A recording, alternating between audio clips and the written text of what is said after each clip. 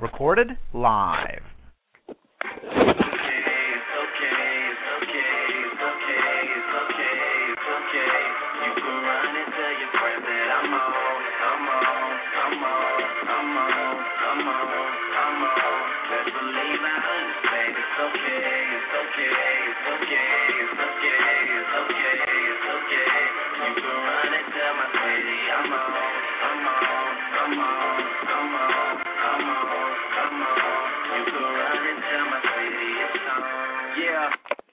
Yeah, the signature. Good evening and welcome to another episode of the Married Men Don't Talk Show, produced by HouseholdStress.com, the talk show with the top-selling book and an app for your Android smartphones.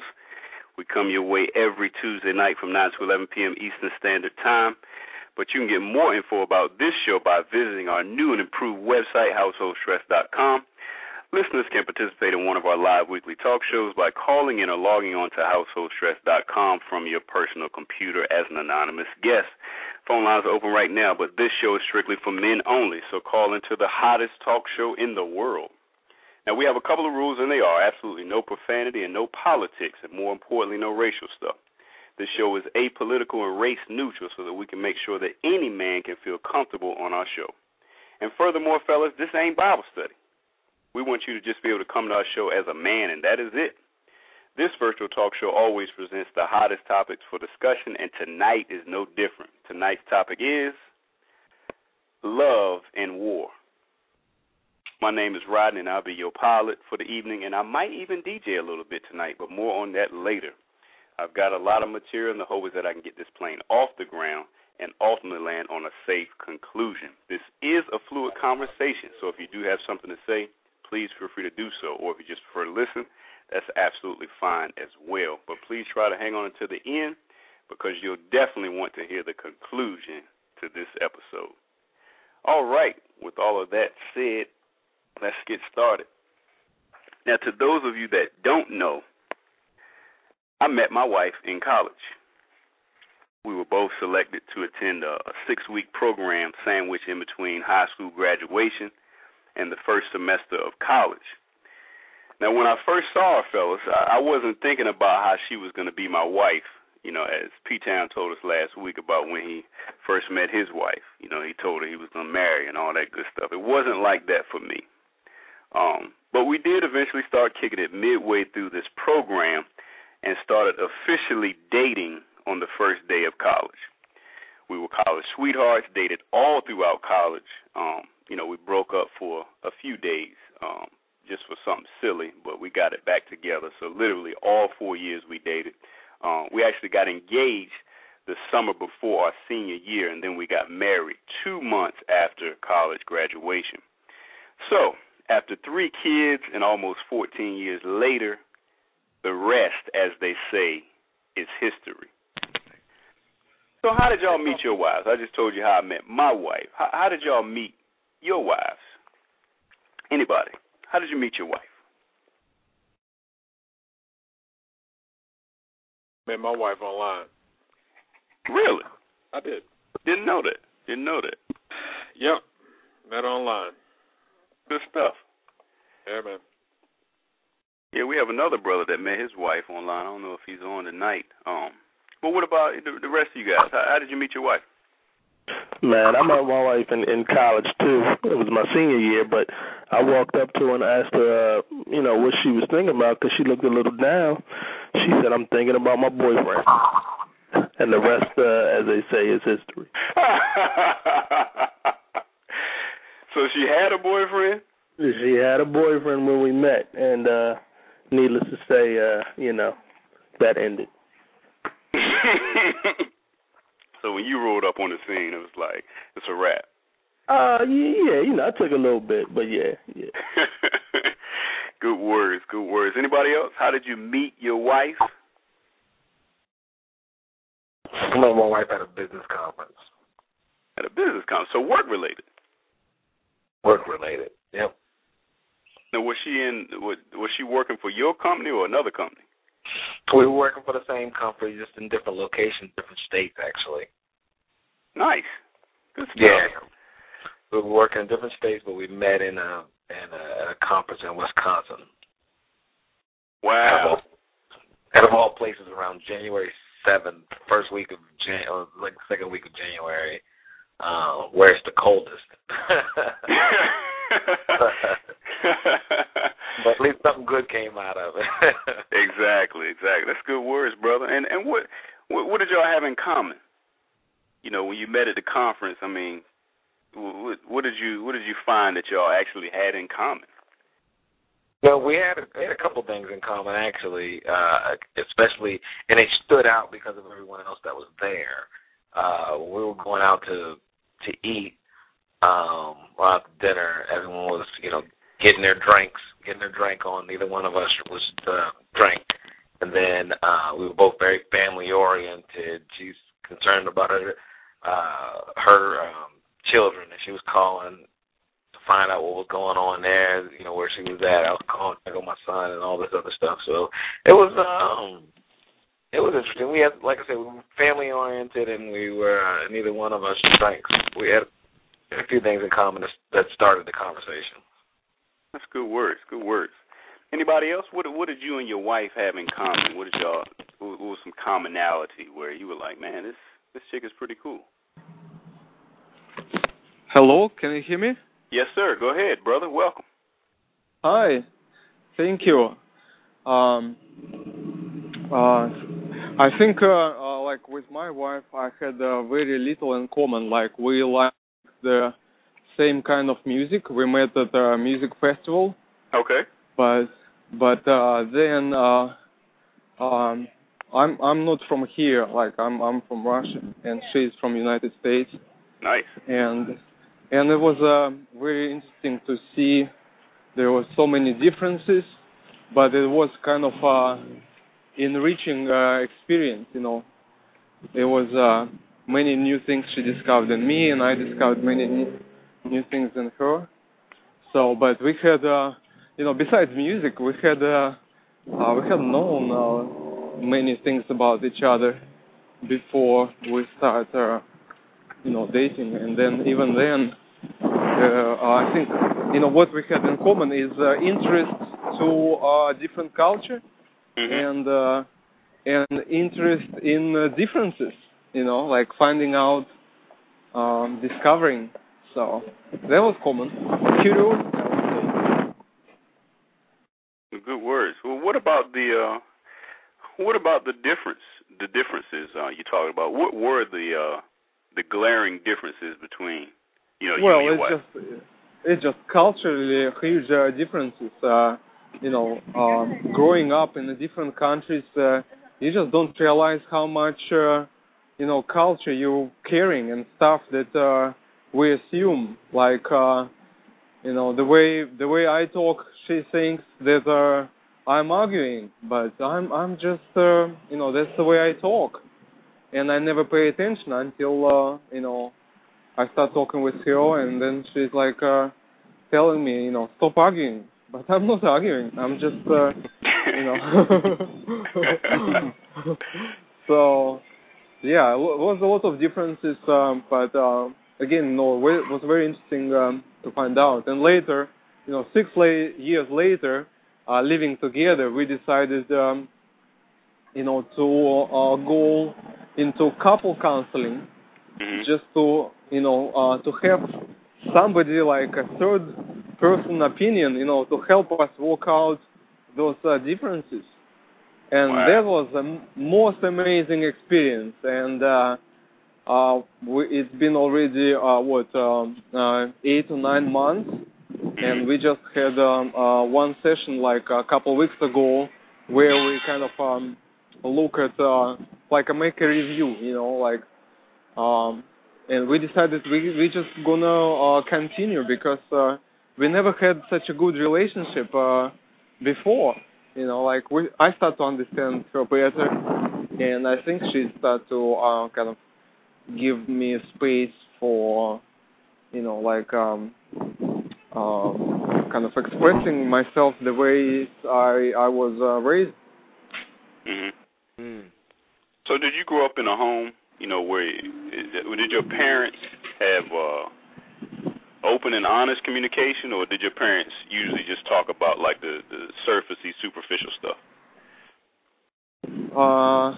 Well, there was one of the differences. I thought, my parents were pretty honest, but they get divorced, as well as her parents, and her parents, I would say that they had superficial communication, but I don't know, better ask her. It just it seems like, but that's one of the issues we start to have, like with a busy life, she's doing her study, I'm doing my work, and we have a child, and we really have a time, to communicate with each other about the kind of big things. We kind of like on the superficial level, we are okay. But only when we start to go to couples counseling, we start to discover, there is this, thing with which we kind of keep avoiding talking because I don't know why, but when we sit down in a kind of a safe environment, it was actually not a big problem. It was just a matter of finding time and talking about it and not being afraid of it. Yeah, good words. And well, you're in the right place. Yeah. You're in the right place. And I want to throw the question back out to the group, regarding, the similarities and the differences. But did y'all grow up in a home where your parents had open and honest communication? Like, how was their communication style? Was it open and honest, or was it, your parents, they took a long time to work it out, to resolve the issues? Like, how did your parents communicate when it came to resolving conflict in your household as a child when you were growing up? Anybody? That's a good question. Mm-hmm. I don't even remember, to be honest with you. I don't remember too much, but I remember probably when you were younger, they would argue and spell out words. But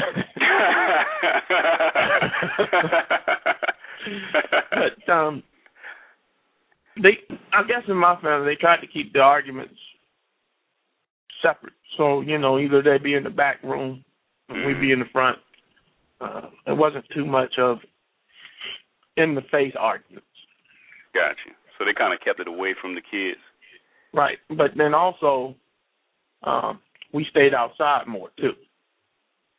Mm-hmm. It was a time there was no Xbox, so we didn't stay in the house all day. We were always outside anyway, so you wouldn't know if an argument went on or not, because on Saturdays after you did your chores, you was outside for the rest of the day. Mm-hmm. Mm-hmm. So it could have jumped off while we were outside, and no one ever would know. So would you say that they, when they did have a disagreement or issue, would you say that, all of their arguments were fully resolved, or did they kind of, leave some, out in the open? Did they try to resolve their arguments, or was it just like, we'll agree to disagree and move on?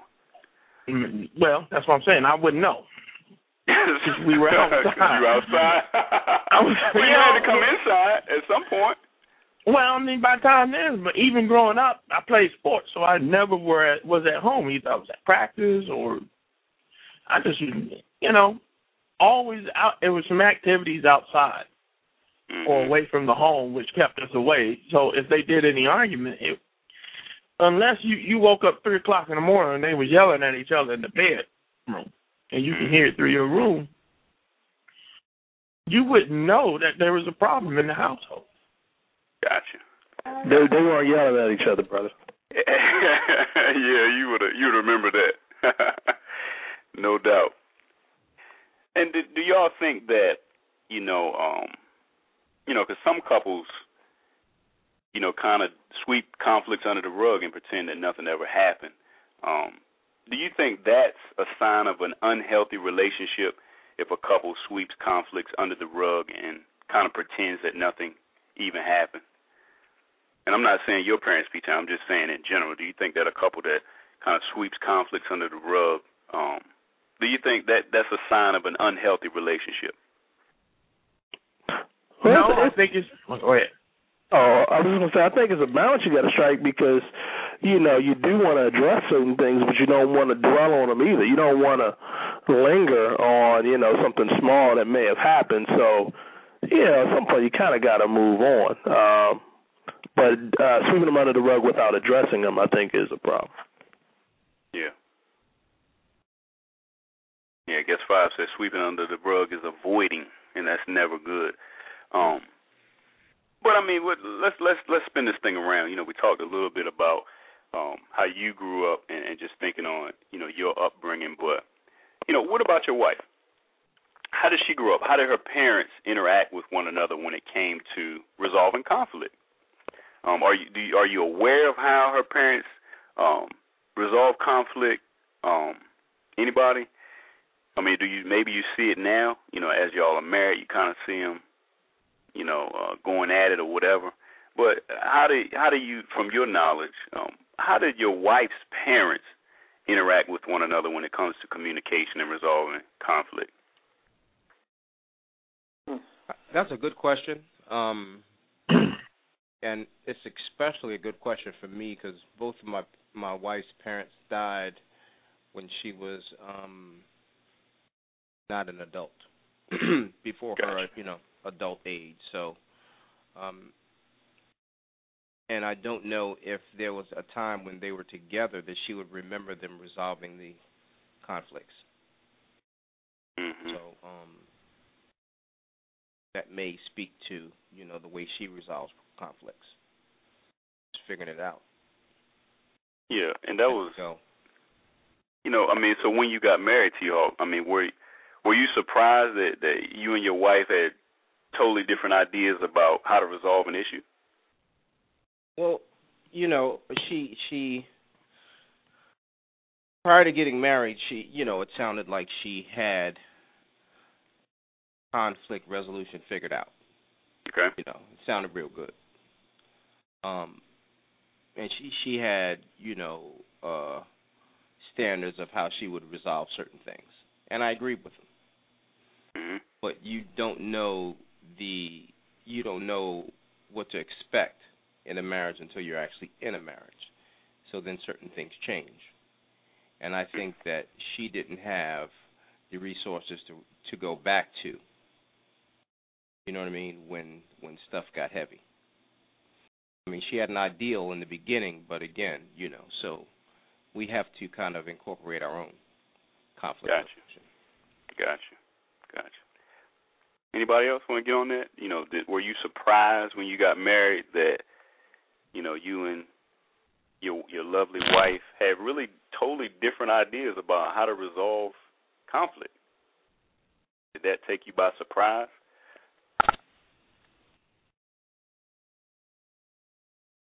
I don't know if that took you by surprise. I mean, because you probably had conflict before you got married. Right. So you probably assume that those conflicts are, the longer more you get to know a person and be with the person, would change throughout, once you get married or throughout the marriage. Mm-hmm. Based on, well, she knows how I am now, I know how she is. Okay, this didn't work in the past, we got to find a different way to communicate. But sometimes we ourselves, and we are how we grew up, and we revert back to what we see or do, or how we were up, you know, our upbringing was. Mm-hmm. Because that's what we know. Right. That's how we resolve conflict. We never knew or were taught how to resolve conflict in the household. Mm-hmm. Well, I've got one for you. Let me give y'all a true false, and this for the entire group. True or false, fellas? Don't let the sun go down on your anger. True or false? Is that statement true or false? Don't let the sun go down on your anger. Impossible. Speak on it, brother. I mean, honestly, I was used to say that all the time before I got married, and I think sometimes, man, it's just the best. Well, maybe not the best, but I think the smartest way. Sometimes you just gotta sleep on it, and to wake up with a clear head, Mhm. And I may be wrong, because before I got married, I would tell my then fiance, baby, we never go to bed mad, and you know what I'm saying. And then after I got married, and sometimes it's just best not to say nothing. And then when you wake up in the morning with a clear head, then you revisit it. That's just I think that's just smart. And in some cases. Good words. Does anybody take that verse literally? You're determined to resolve any and all issues before the sun goes down. I don't know if anybody does. Hey, sometimes you might try. You got no control over it. Somebody lying. Uh-huh. Yeah, but, it ain't going to work. I know, sometimes, especially, the wife will say, don't let the sun go down on her anger. Okay, you don't believe me, just watch. As Trinidad James would say, then she go right to sleep. But I think like the brother said, I mean, sometimes, especially when it's late and, you really may not have time to really get into the issue at 11:30 at night, especially when both of you got to, punch the clock in the morning or whatever. You got obligations to take care of. It may take some sleeping on, and then, revisit, and you probably won't be able to revisit in the morning because you're getting ready for work and getting the kids together and all that stuff. It may be. Right. I got to cut you off. Go ahead. I got to cut you off because you're doing too many maybes. Okay. You know good and well. The major argument that you start discussing anyway, which is probably a short term, turns into something different because they're going to bring up something that happened 3-4 months ago and get all out the subject. and now you got another argument where you're trying to figure out where in the world this came from and why did it come up and how do we get to this situation when we were talking about this. So it's never the major argument that you can't resolve. That's usually resolved right at the beginning. All right, hey, did you pay the bill? No, I didn't make it. Okay. Well, what happened with this? And then next thing you know, you're arguing over something that came out of left field. Let's just be honest. And do you think that, that whole coming out of left field, do you think that those incidences come up or rise around that time of the month? Ooh, boy, you trying to throw a monkey wrench in there right there? Yeah, I kind of threw that. That was a curveball right in there at 9:30. Yeah. I don't know. I think it goes back to your first question. How do we ever resolve conflict? And it's like, no. So to bring up what they really want to talk about, they use a decoy, to get to the main issue, but they really want to argue about because it never came out to any closure. Mm-hmm. So the major argument, the argument what you're thinking you're, engaged in is really the actual, you remember when somebody would look away, wait for your eyes to look away, then you throw a jab at them? It's that diversion. It's the diversion to what she really wants to talk about. Right. And when y'all see couples, some couples just drive each other crazy. Would y'all say that is that love or is that war? When you see couples just driving themselves, would you say that they're just happily in love, or that you look at it and it's like that's like war almost. They're just going at it. When you see couples that drive each other crazy, is that love or is that war? I think it's hard to tell either way, because some people love each other by yelling and fighting all the time. That's the way they communicate. That's how they do it, and then they have crazy makeup sex. You know what I mean? To the outside public, it looks berserk. You know what I mean? But that's how they roll. That's deep. That's Yeah, fire. That's passion on both sides. Yeah. Love and hate.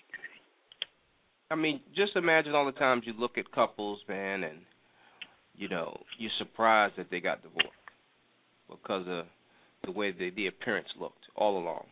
You're like, man, they got divorced. I thought they were the power couple. Mm-hmm. You know what I'm saying? It was keeping up that front for appearance purposes. Mm-hmm. But you said something interesting, T-Hawk, and I want to think some of the brothers might have missed it. I want to add some texture to it, and I want to re-ask your question to the group. I got a 10-second clip, fellas.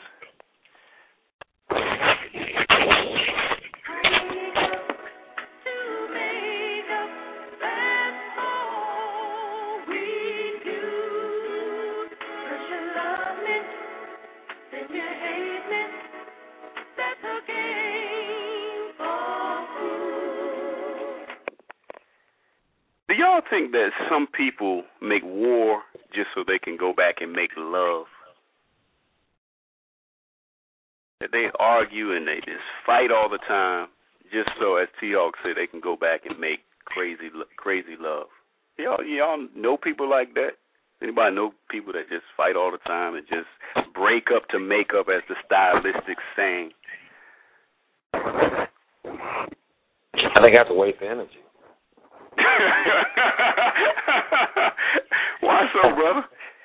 Well, I think if you're doing that just to have some crazy sex, you need to figure out a better way to just have some crazy sex. Exactly. That's an elaborate waste of good energy. But I mean, why do people stay in these types of relationships? I mean, are they striving for attention, or is somebody in the relationship striving for affection? I mean, what's the deal? Why do people stay in these types of relationships? I think there's a lot of different reasons. I think one would be that they don't believe in a good relationship, or believe that they can have a good relationship. That is the only thing that they know. Maybe they were raised that way, seen their parents act that way, or watched Friends, or whatever the case is. Maybe they just don't believe that they can have a relationship that's like that, whatever that is. Mhm. And speaking of that, brother, what that is, would you say? I mean, what about your marriage? Do you think that you have a quote-unquote good relationship, as you speak of, but it definitely has its battles? Would you say that overall you have a good relationship, but, there's some battles that go on, over the course of your marriage? Would you say that would be true? I would say battles is a harsh word. I don't know if we war. Well, matter of fact, I know we don't war like that. Do we have some disagreements? Do we get upset? Yeah, from time to time we do. They're not long drawn out. Going a week on the silent treatments and all that other stuff. We don't go that hard now. Like I said, I don't want to water down battle, because a lot of people might use the word battle, and I don't know if I fit that category. But yeah, I mean, we have our disagreements. We definitely. She could be headstrong on some things that are going on in a relationship. I can be pretty headstrong on things that go on in a relationship. Like any other. Well, I'm not going to throw everybody in a box and say like any other couple, because some other people don't know. Somebody else might be on the phone and be like, we never have any of that drama, so I don't know. We have ours. Well, good words. But does anybody, battle is a harsh word, but that's the word we're using tonight because the topic is love and war. But does anybody, you say that you have a good relationship, but, you battle sometimes. Does anybody fit that description? Absolutely. Sure. I think we all do it at some point. And, when y'all got married, what was your idea of how marriage would be? I mean, just think about that question. What was your idea when you got married? What was your idea of how marriage would be? Cosby Show. Cosby Show. That's a good one. I don't even. Did they ever argue? That didn't last. It didn't carry over into another episode. Yeah, and if they did, Cliff, he did something funny and it was all over. Exactly. I mean, I think most of us were clueless. I think we all had the image, of a wife that gets more and more lovely each day. We know that ain't right. That ain't the truth. But I want to take y'all back to the day you got married.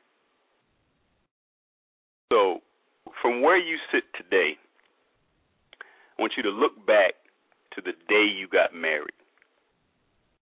Okay, you got that image in the forefront of your mind. Who would you say was the immature one, you or your wife?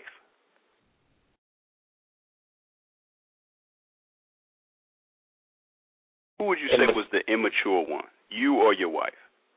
From where you sit today, looking back, knowing what you know today about this thing called marriage, who would you say was the immature one, you or her, or a little bit of both of you? Yeah, I think a little bit of both of us for my situation, for sure. Yeah, both, definitely. Mm-hmm. So nobody going to just put it on her? I was going to say, you got to be pretty bold to put it on one or the other.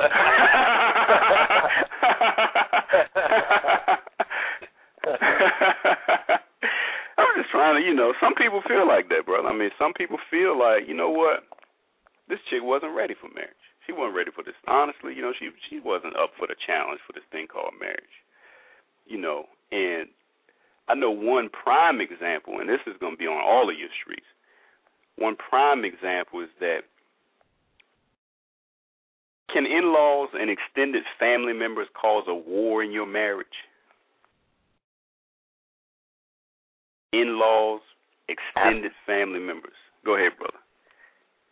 I was going to say absolutely. I don't even know if I need to expound on that. That's an absolutely. Other outside influences, whether that be other family members or friends or so-called friends, whatever the case is, could absolutely. I see that's where the battle, that's where the war can happen. That's where the battle begins right there. I think the more outside influence you have in your family. You remember Eddie Murphy in Raw. I think it was in Raw where he was talking about in Fufu. Mm-hmm.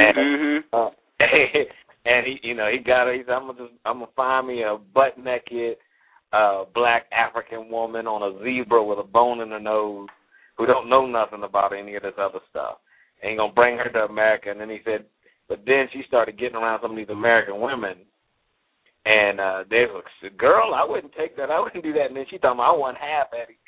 And, she got all Americanized and got around the wrong people. As funny as it was, I'm positive that came from some type of experience that he had or was having at the time.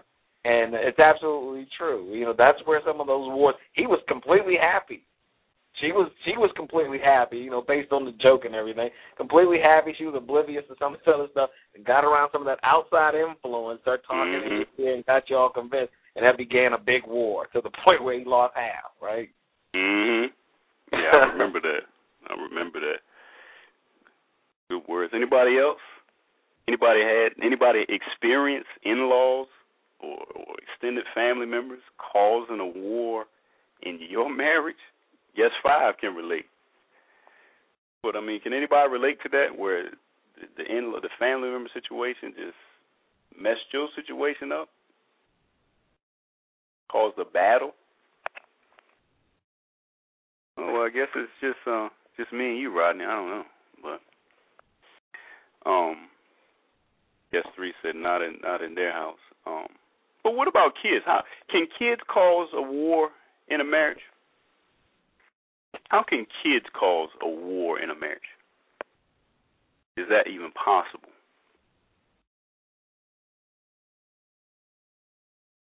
I mean, I would think playing the parents against each other. There it is.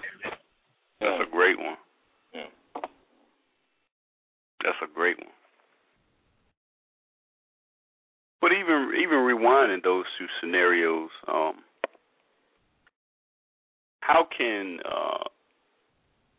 extended family members and in-laws cause a war in a divorce situation? Is that possible? You go on your separate ways, and here come the in-laws meddling. You know, I mean, is that possible to cause a war, cause a battle? You know, when the relationship is dissolving, and it should be all peaches and cream, but the extended family members, you know, get in the way. Is that even possible? Anybody experience that? I'm ignorant to this because I haven't experienced it, but define peaches and cream in a divorce. That's what I was getting ready to ask. Where'd you get that from? No, I'll define it, and I haven't experienced this, so y'all divorcees, y'all have to help me with this because I haven't experienced this. But you know, I would think that, you know, with two parties going their separate ways, you know, it should be some understanding, I guess. You know, maybe not peaches and cream. That's not probably the right terms to use, but I would think there would be some understanding, you know, from the in-laws part or the extended family members that, they're breaking up. You know, it's no need even getting involved. You know, just let them, you know, go their separate ways and let them, you know, dissolve and split assets and all this kind of stuff. But, you know, to those of you that have been divorced, like, you know, did in-laws or extended family members play any part or role in your divorce? You know, after the divorce, the ball was rolling, did they try to get involved and maybe try to stop it or made it worse? You know. That's a good question. But when you say stop it, yeah, try to keep you all together? Yes. You and her have agreed that this ain't going to work. And then here come Mama and them. Like, no, y'all need to, you know, get it together. Y'all need to stay together. Y'all got kids. Well, you know, that's a natural reaction. As long as there wasn't any kind of abuse going on, that's a natural reaction from the parents.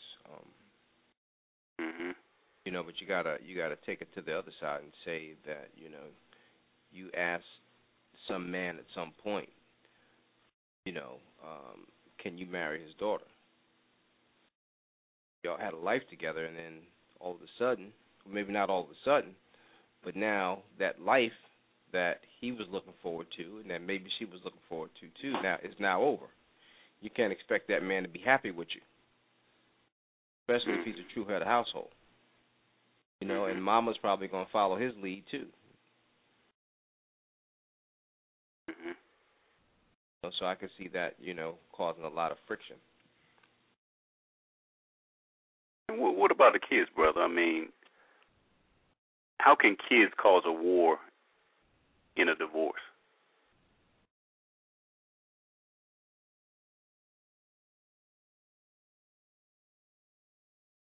I think someone said it earlier, when you play both parents against each other.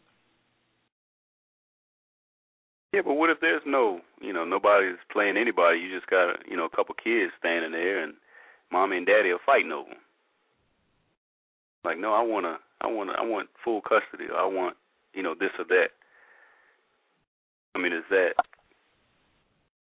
anybody relate to that? Where there's the kids aren't really playing favorites, but, maybe the parents are standing there like, I think I should have both of them or all of them, or, you should keep this one or that one. I mean, anybody can relate to that, how kids can cause a war during divorce proceedings? I went through that. It wasn't like a war, but, I wanted my days.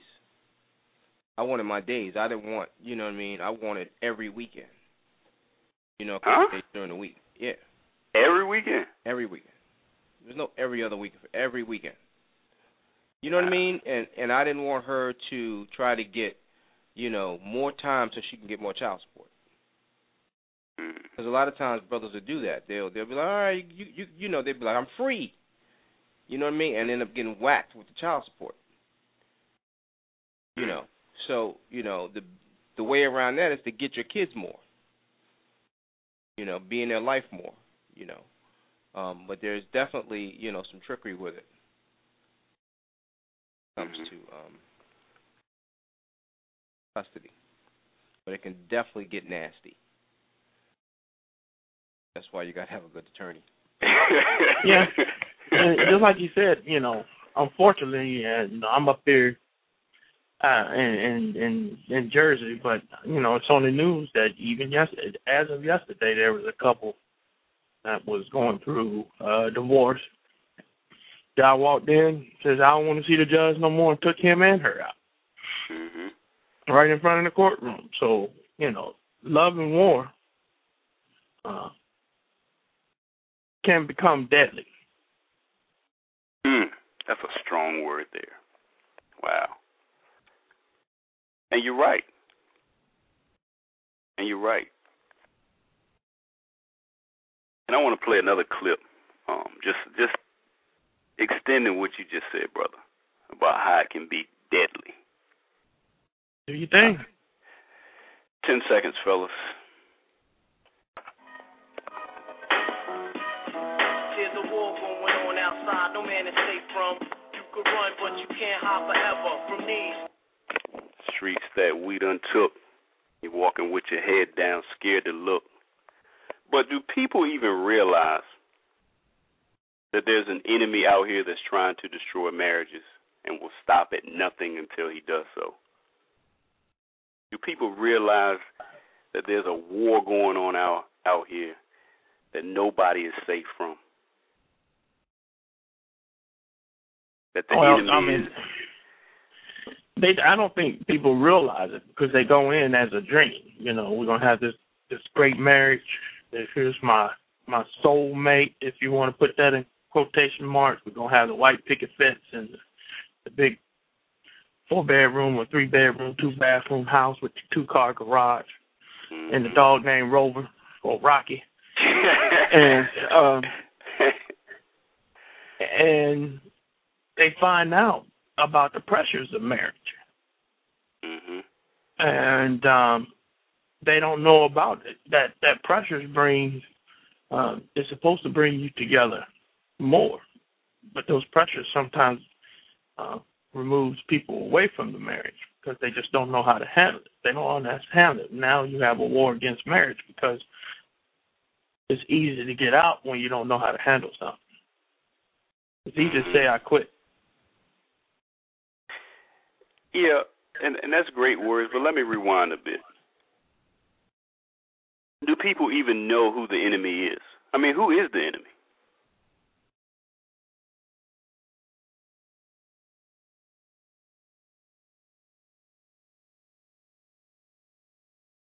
No one knows who the enemy is of marriage? I mean, it's the enemy himself, the devil, Absolutely. Lucifer. Absolutely. Absolutely. I think y'all were hesitant to spit it out. I don't know why. But, I mean, you're absolutely right, brother. Satan, Lucifer. And now that I think that now everybody, now that But hold on, Rodney. Go ahead. Hold on. Go ahead. I don't want to put it all on that. Okay. And the reason why I say that is because ignorance can be the killer of marriage. Not being prepared. Getting married for the wrong reason. Lucifer's got nothing to do with that.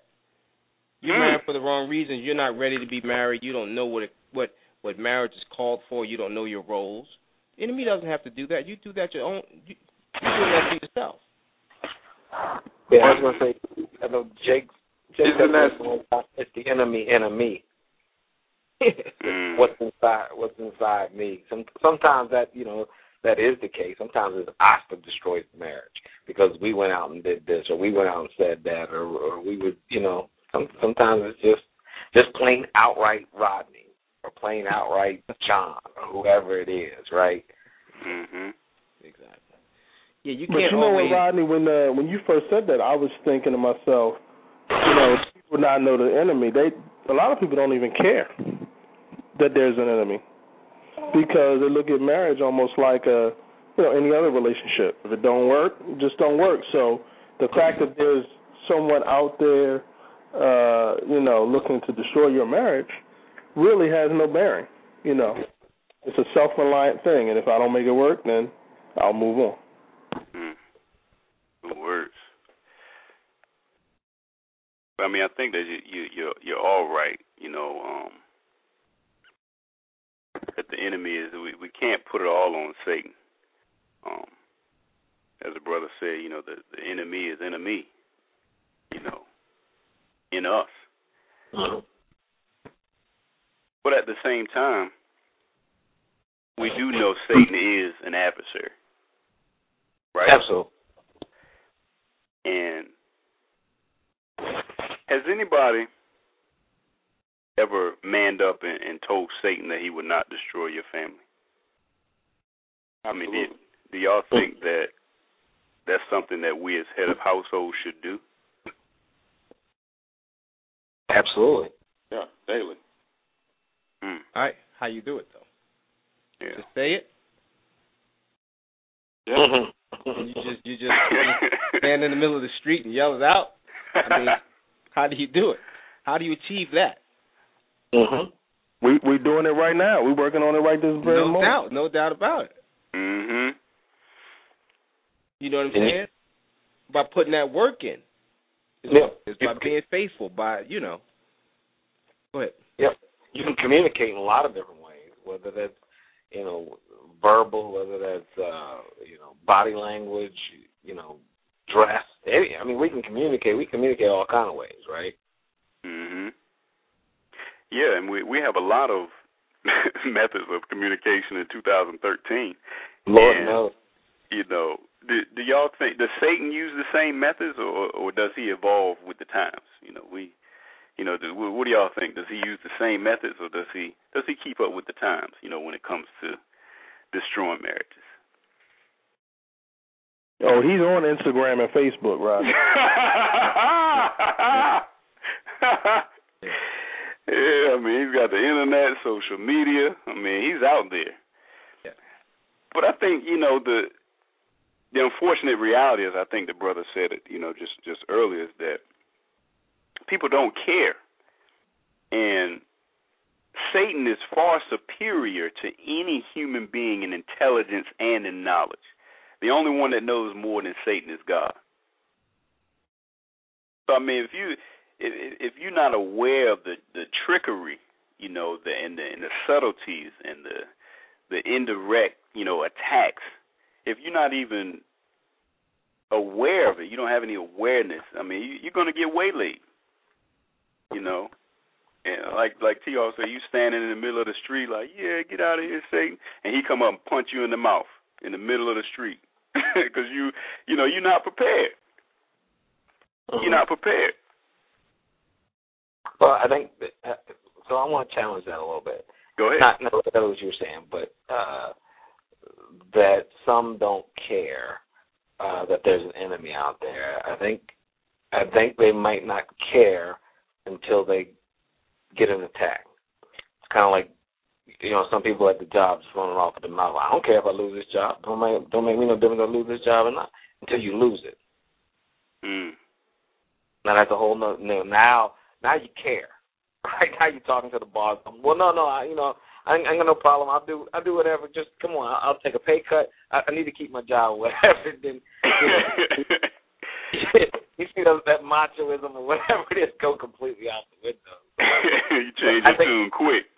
Yes, or just like let's just say your wife. Your woman. I don't care. You can walk out if you want to, and let her walk out. And then see how much you care. I mean, in some cases, you might have had it. I get that, but I'm just talking in general. That you're in the middle of an argument or what have you. Like, I don't care. I don't care if you leave or what. I don't care if you go out with somebody or whatever. Let them do it.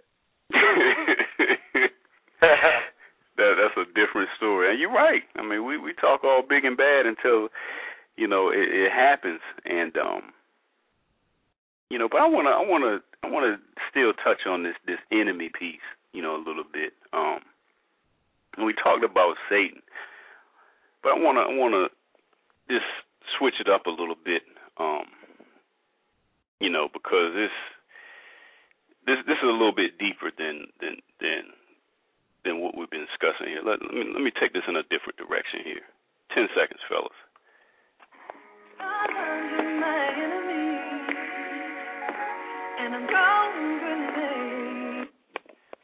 At any point in your marriage, or marriages, if you've been married more than once, some of you have, do you think your wife has ever looked at you and thought she was sleeping with the enemy? Did you ever get the sense that your wife thought you were the enemy?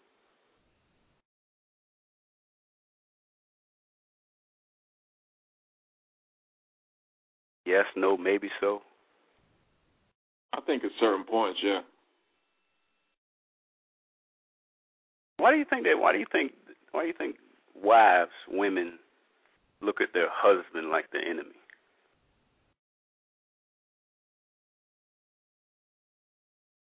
Well,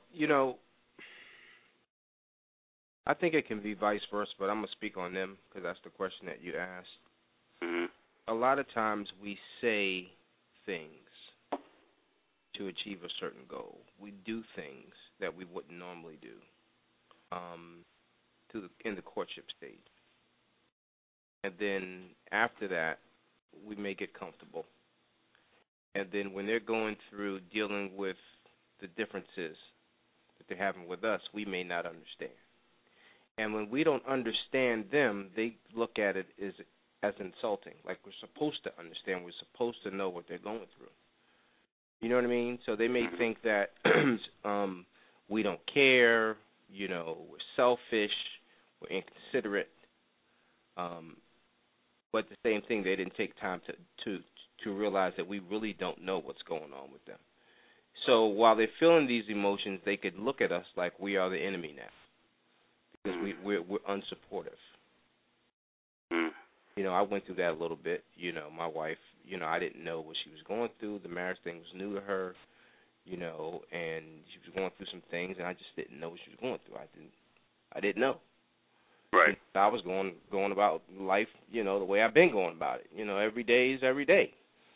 You know what I mean? And she couldn't explain it. So who would know? Right. And, until I broke it down, I said, I don't know. You have to tell me. You have to explain to me what I need to know. You have to, teach me. She thought that I was the enemy, that I was against her. But I really wasn't. I just didn't know how to react to certain things. And you talking about vice versa. I mean, during those times, where you didn't know, did you ever look at your wife like the enemy? Well, no, because I wasn't going through what she was going through. 'Cause, they're emotional. Yeah. A lot of things come into play when they're dealing with their issues. That the same things that we don't deal with on an emotional level. Right. So I was just at a loss, just trying to figure it out. But I never thought that she was the enemy. No. Do you think your wife even realizes that Satan is out to destroy your marriage?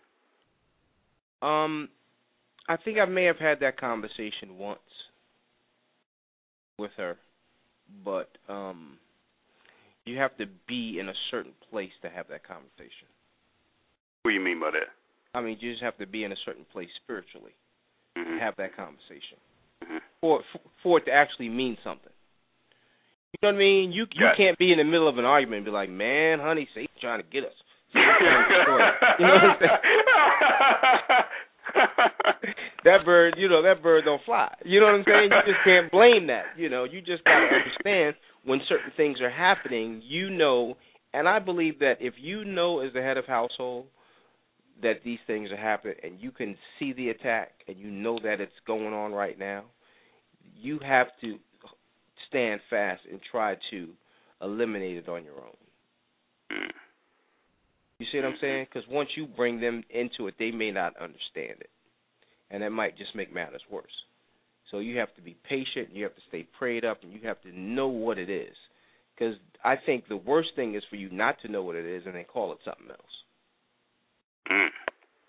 That's strong. That's strong. Well, fellas, you know, and good words, brother. Thank you.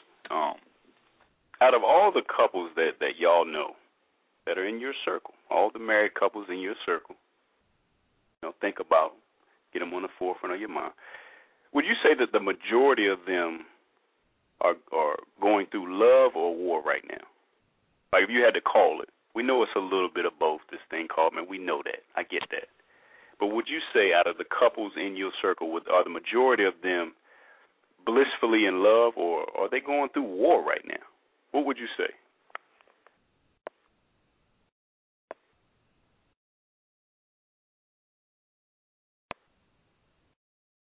I would say, from what I know, man, I would have to say love. I mean, because that's just the people. That's just the people I choose to myself with. You know what I mean? You know, if I'm getting bad vibes from a relationship or whatever, you know, it's really no need for me to be in your circle. You know what I'm saying? I mean, I can you, but that's it. You know, you are the company you keep. Wow. So you said that if you notice some bad vibes on a relationship tip, you remove yourself from that circle and disassociate with those people. I mean, I don't necessarily disassociate myself with them, but, you know, time is very limited. Right. Gotcha. You know what I'm saying? You don't want that kind of energy around you, especially being, you know, I mean, I'm new at everything, parenthood. How long you been married? 3 years. Oh, you ain't new no more. You know, you can take the training wheels off now, brother. Still in boot camp, but, you know, I just don't. I don't know, man. I'm a strong believer that, you know, I can't, if I don't see any growth, really, man, it's not being selfish or anything. It's just, you know, I can't do it. I feel you, but I mean, you said that you're new at everything, parenthood, you know, marriage, but you know, when you get that bad vibe, or, you know, maybe somebody in your circle right now that's literally going through war, maybe you know it, maybe you don't, but is there anything personally that you can do to help them?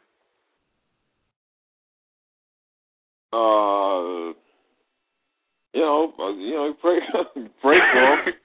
Absolutely. You pray for them. Was there anything else other than prayer? No, but a lot of times, you know, I don't. You know, I'm very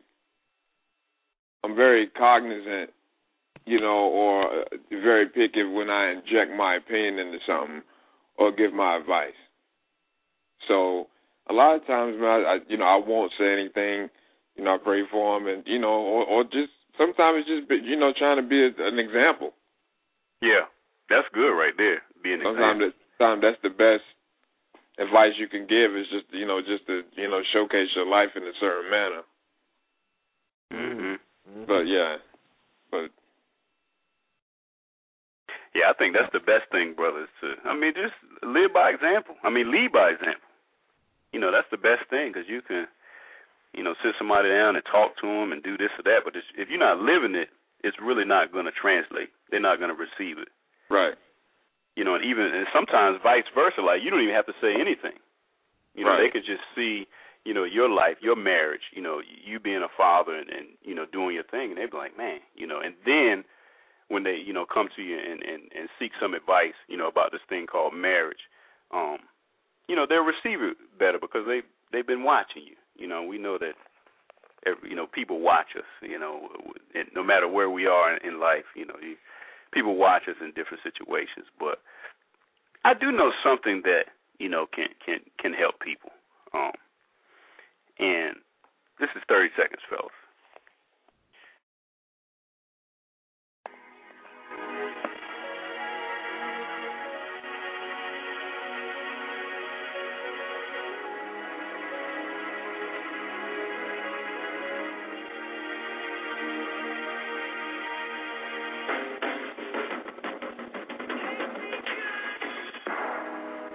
Somebody said every day was gonna be sunny skies.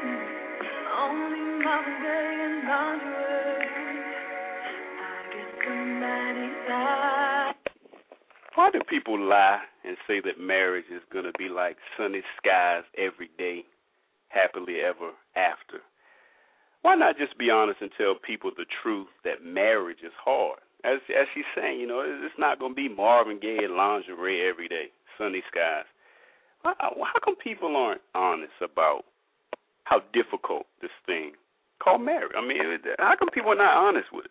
You know, maybe they're not honest, but they're not forthcoming with the information that you might need to read up on some books, get some counseling, take some classes, get on household stress, or do something, because it's pretty tough out here.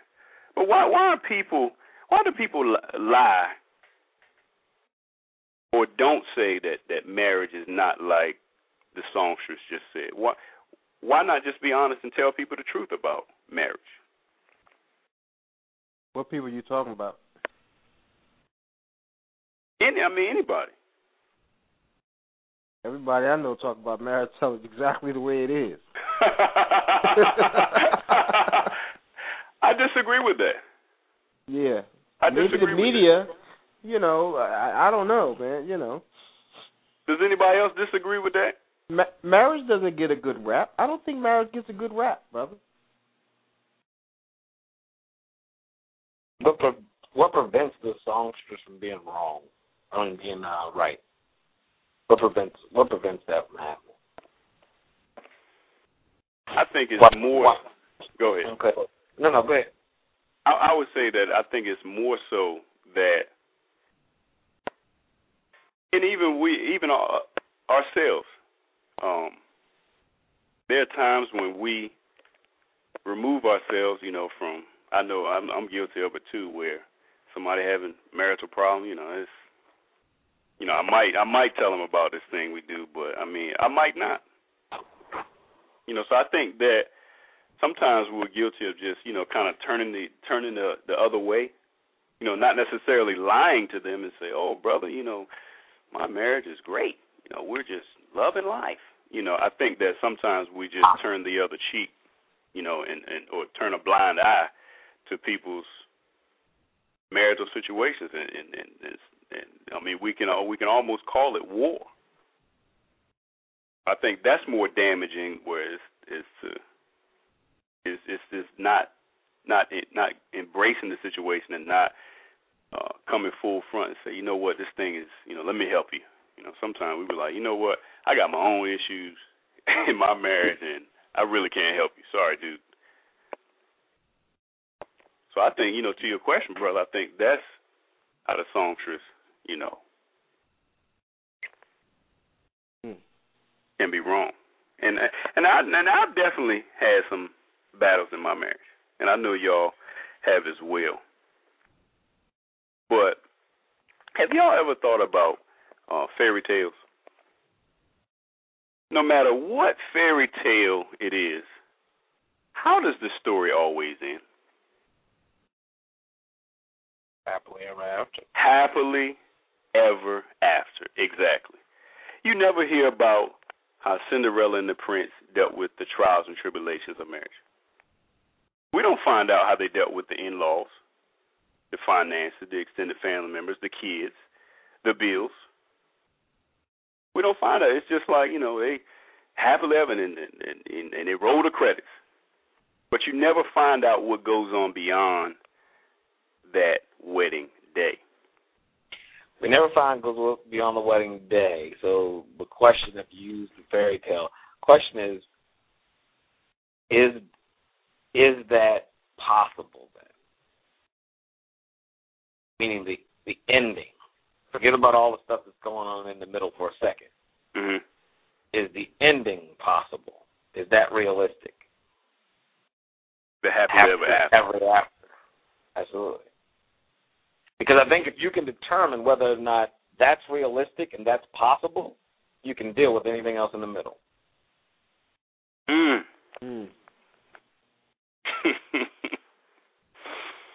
Wow. y'all think it's possible? Do y'all think marriage is this the same happily ever after business of fairy tales?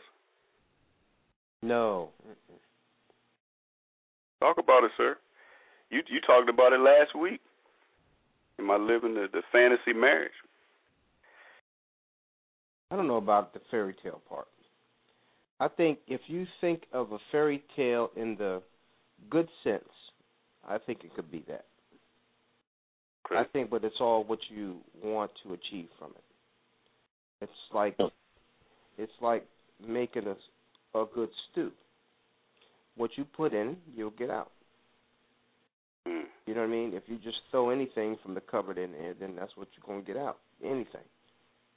You know, I think that we can expect to have a great marriage, providing that we do what's necessary to achieve the goal. That's a fairy tale marriage. I'm just remaining hopeful. I'll put it that way.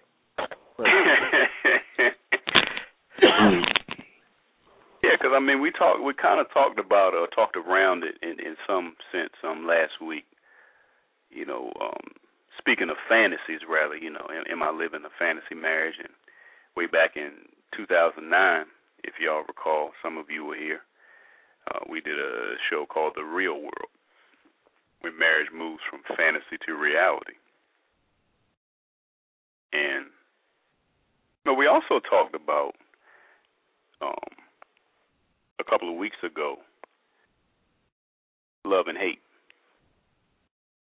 And why do y'all think there's such a thin line between love and hate, especially when it comes, you know, to the woman we're supposed to love? I mean, it can be borderline. Like, you know what? Why is there such a thin line between love and hate?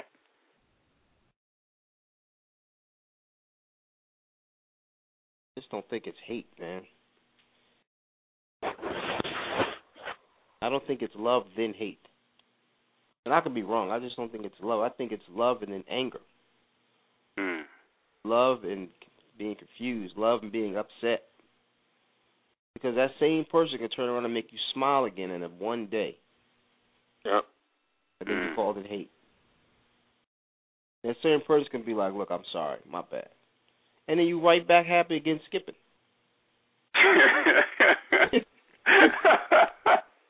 My wife has you're that right.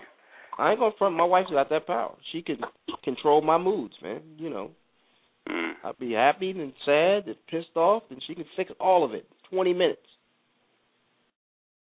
And I think they're both driven by extreme passion. So, you know, there's a thin line between them. Yeah, and Lauryn Hill sang on one of her songs that loving you is like a battle, and we both end up with scars. And you know, we all have fights and arguments, but does marriage sometimes seem like war? I know it's a harsh term, but does it sometimes seem like war? I mean, do all marriages have to go through war?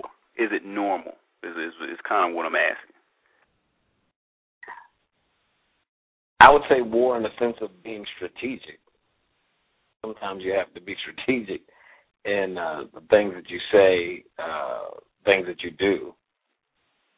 I'm not saying stepping on eggshells per se, but you know, you just have to be. You have to be strategic, and you know, you can't fight, quote unquote. You can't fight every battle, kind of thing. So you know, you do have to be kind of strategic in what you do, and you can't be routine. You know, if you want to spice it up, you want to keep it fresh, you have to be strategic about it. You know, you actually have to plan out. I think T-Hawk plans out. I'll put your business out there, T-Hawk, but you already did it. I found out, right? But, you know, you plan a date night once a week. I believe it's Saturday. And that's being strategic. And after a while, yes, it becomes a routine, but you were strategically thinking about that and implementing it. It just didn't happen. Yeah. But I don't. My guess is you weren't going in that direction, though, right? No. But that's okay. That's okay because, I mean, you're right. In war, you do have to be strategic. right? Mhm. You can't just, fight a battle and just, march right up the middle of the battlefield. You have to be strategic. And one of the brothers earlier mentioned boot camp. Now, I've never been in the military, but is anybody currently in the military or have ever been in the military? No? Well, good. Does anybody know anything about basic training? I know you haven't been in the military, but does anybody know anything about basic training? Now you gotta get up and run early in the morning. Yeah. Right. It's like 6 to 8 weeks. 6 to 8 weeks of training, peer training, discipline. Yeah, now we're getting somewhere now. Yeah, and you're both exactly right. And it's called BCT, Basic Combat Training. And it's the program of physical and mental training that's required in order for an individual to become a soldier. And individuals learn about the fundamentals of being a soldier, from combat techniques to strategy, as the brother said, to the proper way to address a superior. And they undergo rigorous physical training, just like you said, they get up and run. And they prepare their bodies and their minds for the eventual physical and mental strain of combat. But and I think the brother mentioned it. The one of the most difficult and essential lessons learned in basic training is self-discipline, because it introduces prospective soldiers to a strict daily schedule that entails many duties and high expectations for which most civilians are not immediately ready for. So if they called all of us, none of us in the military, if they called all of us tomorrow and said, we need you to run 5 miles at 5 a.m. tomorrow, we're not ready for that. I know Rodney would probably make it about a half a mile. I'm talking about me. I ain't talking about you, Rodney. You might make it a quarter of a mile. But I'm going to make a half a mile and then I'm going to sit down. Well, I got to be less than you. Well, I got to be less than you. I'm just making sure you're paying attention, brother. But none of us would be ready for that. So here's my question, fellas.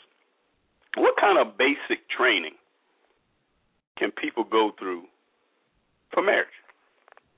Is there anything? Basic training for marriage, is there anything?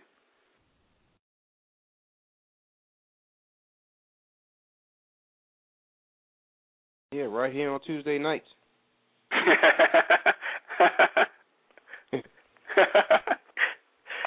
And you're right. But T.R., do you think that married men are prepared to deal with modern warfare when it comes to this thing called marriage? Now, the brother earlier talked about we have to be strategic, in some ways. But this is modern warfare here. We talked about how the enemy is out to destroy our marriages. So do you think married men are prepared to deal with modern warfare with this thing called marriage? I don't know. I wouldn't say prepared to deal. Okay. I think a lot of times we jump in the river and we don't know what size boat we need. Wow. Wow. You understand what I'm saying? I think marriage is that river. We don't know which direction to swim in. We don't know how to float. You know what I'm saying? So we have to do whatever we did when we were a child, or when we were a teenager, or whatever the case may be, whatever kept us afloat at that point. But I just don't, I think that we don't know what we got ourselves into. And the example that when you go back to talking about your parents, your mother and father, I think that sometimes that was a good example, sometimes it wasn't. In my case, it really wasn't. And just like P-Town was saying earlier, my parents talked in silence. So the resolving thing, I didn't know anything about. You know what I mean? The whole marriage piece, I missed it. It went right over my head. You know, because I was a kid. I was like you said, you go out and play, and that's it, and that's your life till you go away to college. You know, so you don't know how to resolve issues. You don't really know what it means. I mean, your father would have to sit down and say, okay, this is what it means to be married. To be married, and this is what's going to happen, and this is how you handle this when this happens, and here's some examples. But if that conversation doesn't happen, you jumping in the water and you don't know what size boat you need. That's good words. Well, do you think that, and you talked about parental relationships, and we could tie this back to past relationships in general. Do you think that some people have unhealed war wounds and scars from past relationships? That for me or for whoever? Yeah, for anybody. I mean, what do you think? You got the mic. What do you think? Do you think that some people have unhealed war wounds and scars from past relationships, and that can be a past,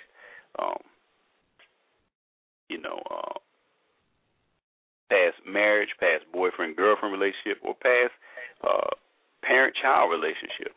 Not only do I believe that is the case, but I do believe that it's also irresponsible to jump into a relationship like marriage with those unresolved issues. But people do it every day. Especially if you know about them. Now, if you don't know about them, you know, people have issues that they got to go see counseling to pull it out.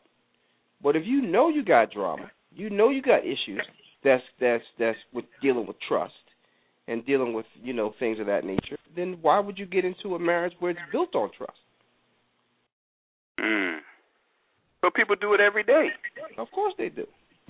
People drive and text all day, too.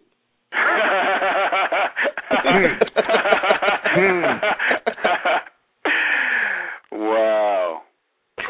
That was a good one. That was But it's true. It is true. It's true. It's true.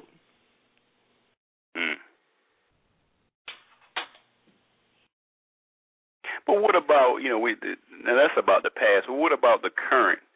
And, tying this thing back to the topic, this evening, speaking of war, how does one spouse being in the military affect a marriage? Is it a good thing? Is it a bad thing? I mean, how would you say one spouse being in the military, what kind of effect does that have on a marriage, if any?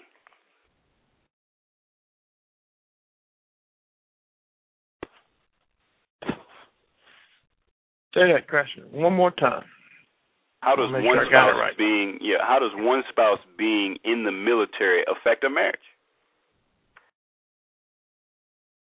I think that puts a lot of I mean, I'm not in the military, but I think it puts a lot of pressure on marriage sometimes. Why? Because you may have to up and move away from family, friends, and the job that you may be you like.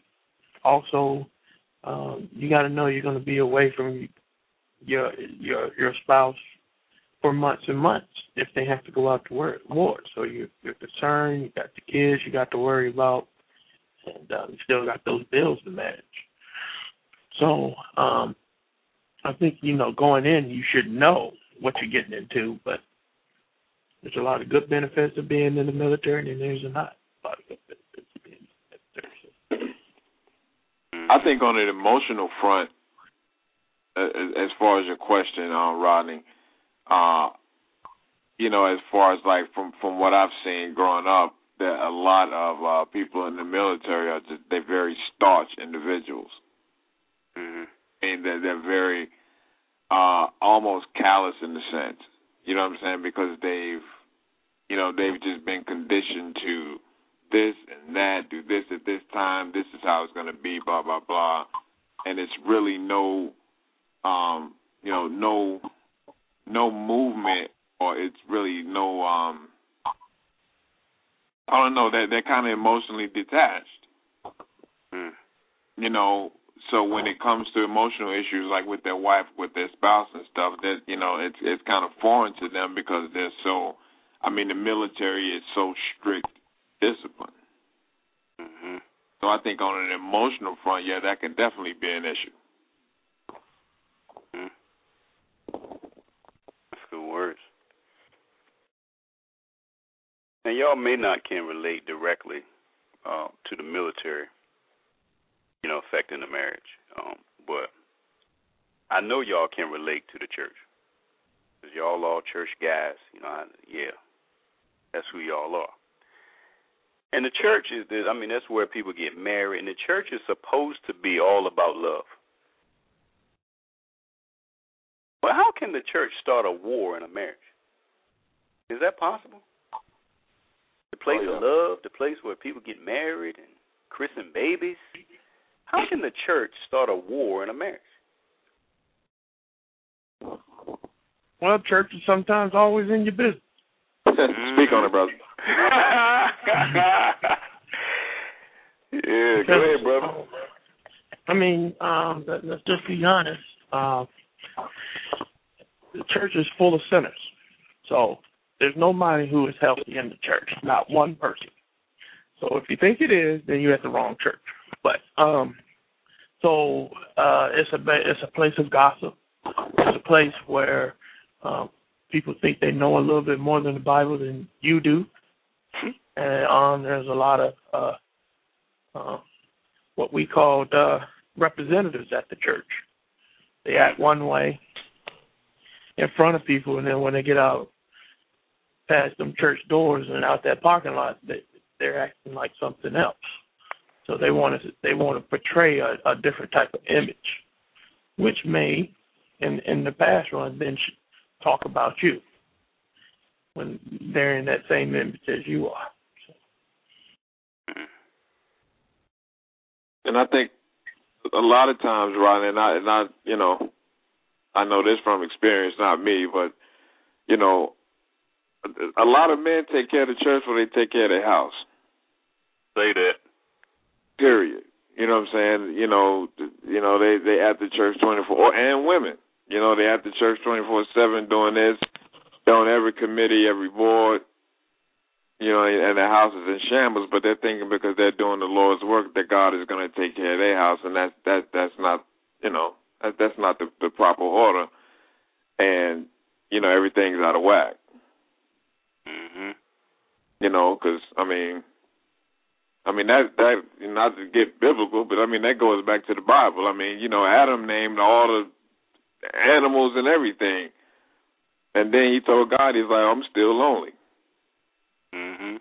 You know what I mean? So, I can definitely play a role in that, and a lot of pastors won't speak on that because they're getting done what they need to get done. Right. So literally, you have guys in there stacking chairs, sweeping up, helping out, teaching a class, and the marriage is falling apart. Right.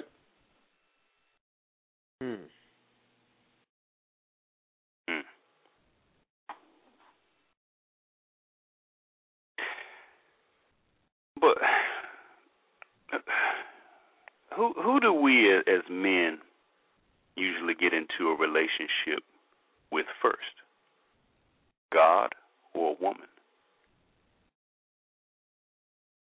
Well, that's the most difficult part. Glad you brought that question up. That's a very strong question because in some minds, when growing up, we want to get that woman first, which is fine, and then seek God.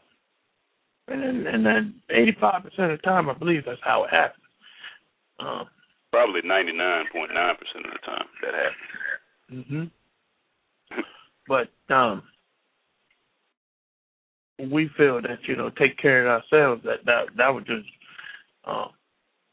as a man, that's just paying itself out because you know you're going to go through obstacles in your life. And so it's just another one that you just have to go through as a man. That's where you look at manhood. So I believe I was probably going with the woman first. Right. And that's probably, the case. And you said something interesting about obstacles. And since a lot of us men, get into relationship with a woman first and then God second, could that be why men are at war with God? Because as you said, we're supposed to get in right relationship with Him first and then go out and find a young lady. So you talk about those, like if we got in right relationship with God first and then went out and found the lady of our dreams, do you think that we would have those same obstacles?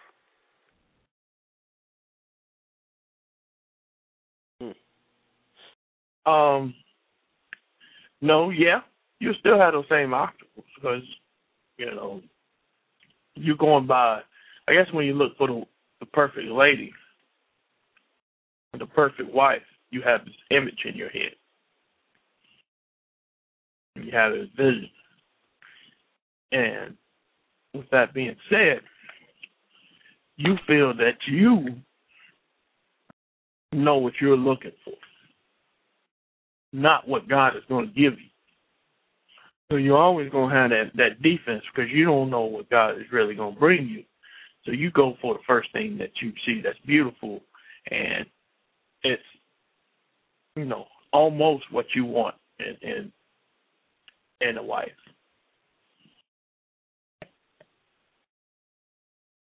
Anybody else want to chime in on that?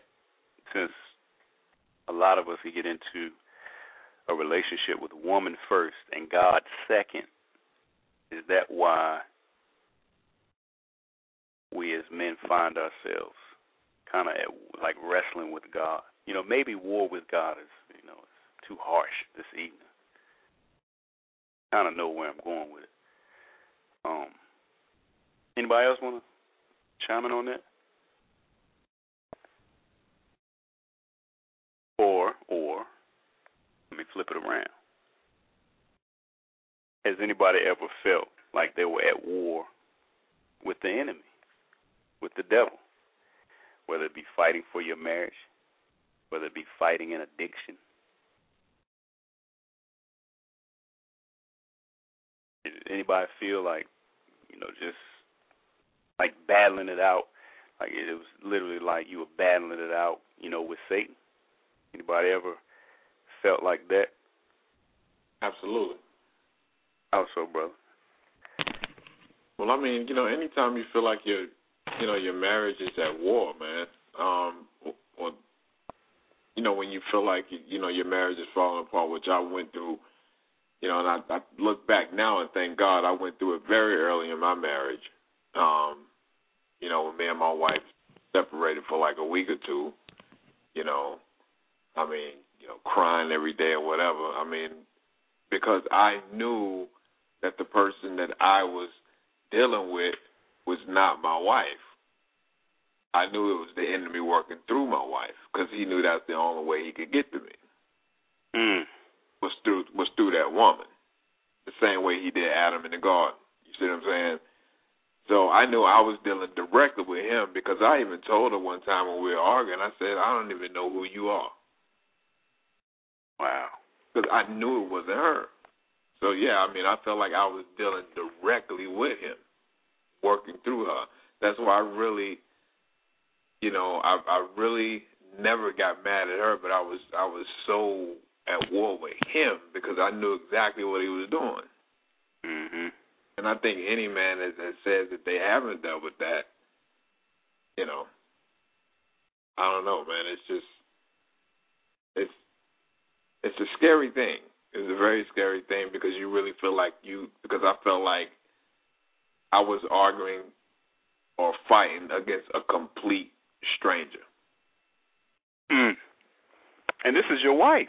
Yeah, the woman my you wife. said I do, honeymoon, this is your wife, your lady. My best friend. Yeah. Had no idea I knew who I was dealing with, but she didn't. She didn't realize that she was the vehicle that he was using to separate us, to get us to the point that we are now. Mm-hmm. Because, he saw, I guess he saw this coming. Things are a lot better now. But at that point, I was like, I have no idea who you are right now. Mm. And I was directly to the enemy, and she thought I was calling her a devil, and I was like, no, I'm not. Yeah. And I seriously, and not to get deep, yeah. I said, Satan, I see you. Because, the look in her eye, it just was not her. It was not her at all. I knew it was him, because that was the only way he could get to me. Mm. Mm. So would you?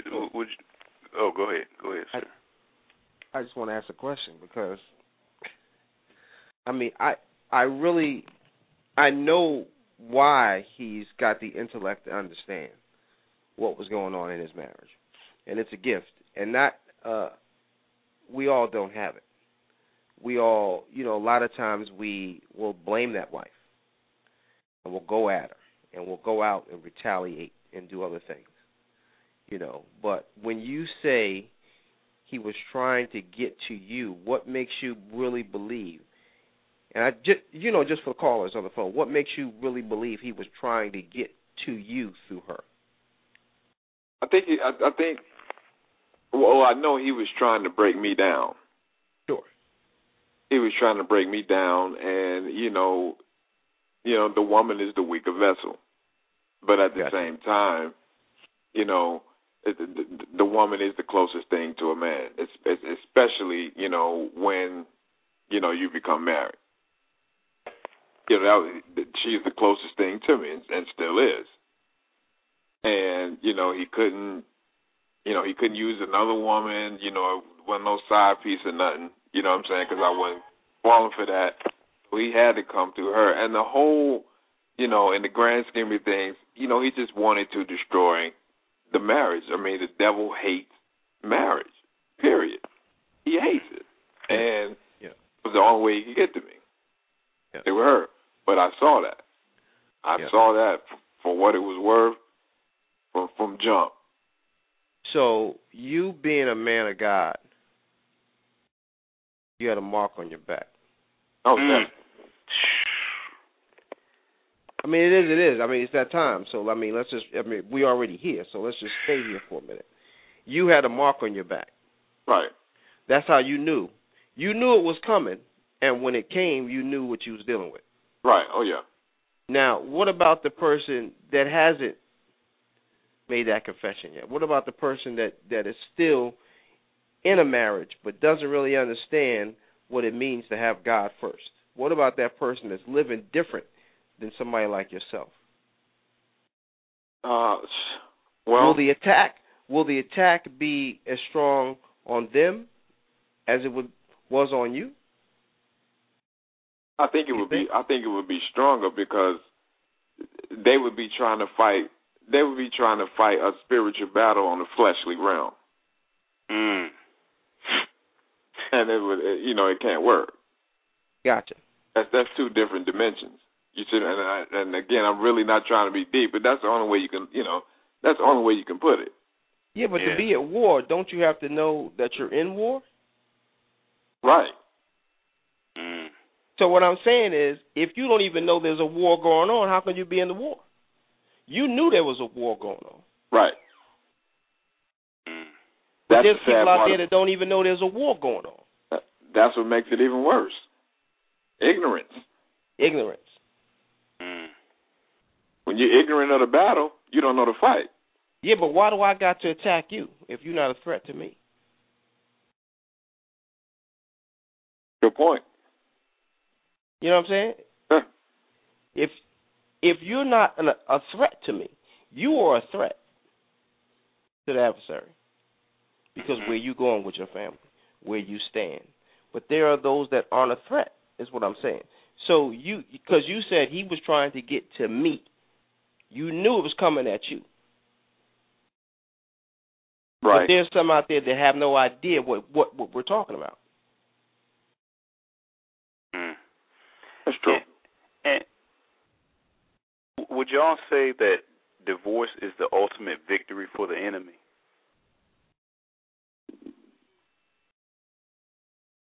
Can't be the ultimate, boss.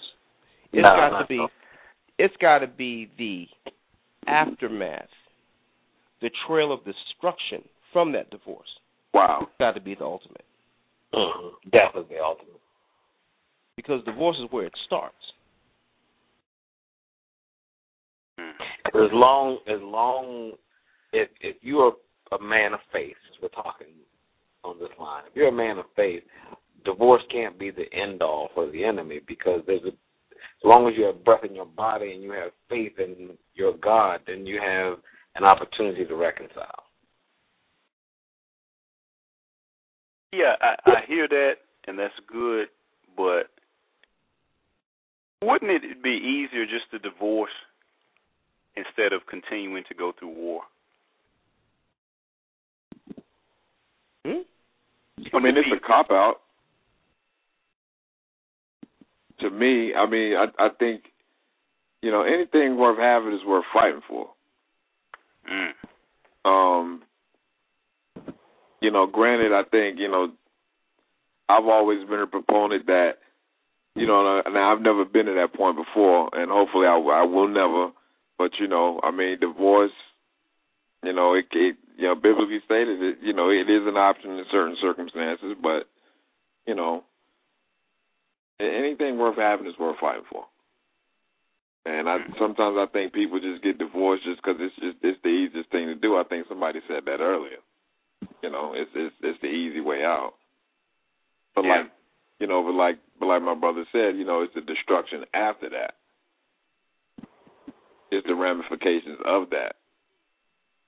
That has to be the ultimate detriment. A divorce can prevent another marriage from happening. Times 2, times 4, times 6, times 12. The kids may say, "I'm not doing this marriage thing, man. It ain't work out. My parents ain't, it ain't work out. The last thing I want to do is marry. I'm gonna stay single." Divorced wife. Nah, I'm not doing that again. I know guys that say, "I'll never get married again." And keep in mind, it's bigger. It's bigger than that, right? So if his ultimate goal is to steal, kill, and to destroy in that particular order, again, his ultimate goal is to kill it completely, right, or kill you completely. But in terms of marriage, breaking that marriage up is one thing, but it's the impact that he's after, more so than just not seeing you and Katie together. He's after the impact to your children and how they view marriage going forward, the impact of society, friends, family, who are also seeing this type of thing take place. And that's why it's so prevalent today, because it is, as the brother was saying, it is just kind of watered down or looked at as an option, whereas in times past maybe it wasn't so much of an option.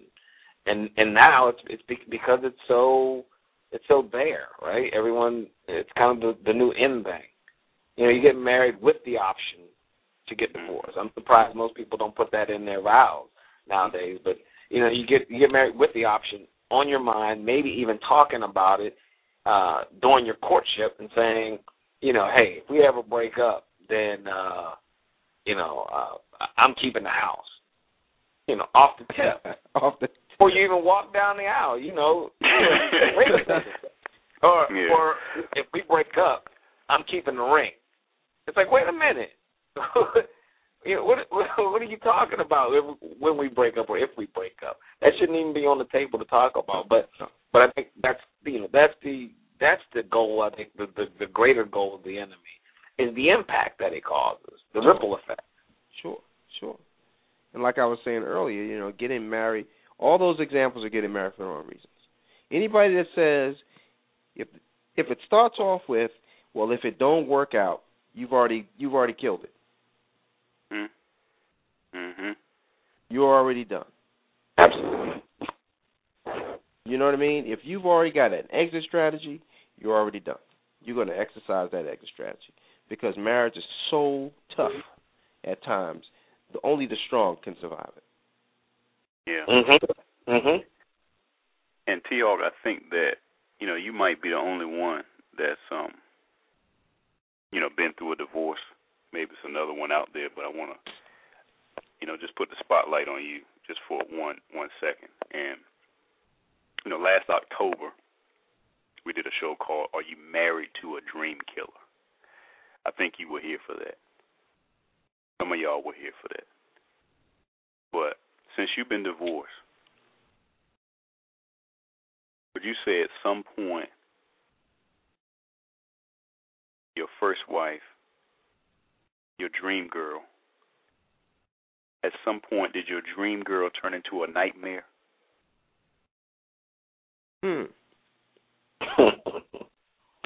What a question on T. Well, I mean, at some point it had to, right? I mean, for you to, at some point, it had to. I mean, that when you were standing at the altar, the honeymoon, the first, at some point she was your dream girl, and at another point she was a nightmare. Mhm. And I'm not saying that that's the way it is today, but I'm just saying that at some point you went through these, you felt this way about her, like man, she's, my one and only, my dream girl, my soulmate, or whatever it is, and then to flip it around, man, this chick is, I wouldn't take it. I might have taken it there back then, but I won't take it there today. And let me tell you why. When after I got divorced, I had to make some transitions in my life. Through these transitions, I learned some things about myself. And there are a lot of things that I did then that I wouldn't do today. So I'm not going to say she was the nightmare. I'm just going to say that the situation turned into a nightmare. Mm-hmm. Just to keep it polite. I respect that. You're exactly right. You know what I mean? Because I played a role in it too. It wasn't just her. She a lot of times responded to a lot of my actions. You know what I mean? But it just couldn't go on that way, and it got to the point where somebody had to wake up out of the dream. And I got to a point where I started to believe in the nightmare. Like, this is all that life is going to offer me. This is the best that it's ever going to get for me. So yes, you can use the word nightmare in reference to the situation, but I had to wake up from it. Gotcha. Yeah. That's good. And let's bring it back up to current, to today, to February 12, 2013. Do y'all consider yourselves to be happily married?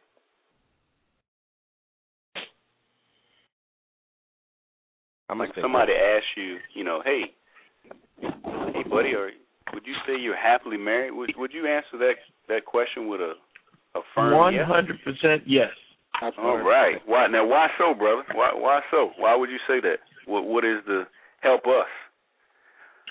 Because I've been through all the drama. We've gotten through the hard pains.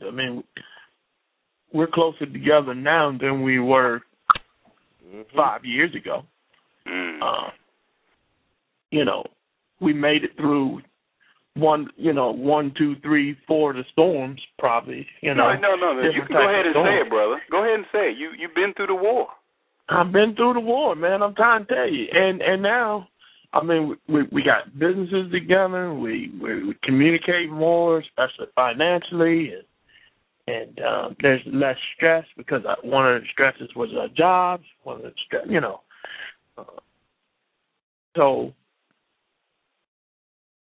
we both are saved. The kids are doing well in school. I mean, it's just so much is going on, even though we still have issues that we're working on.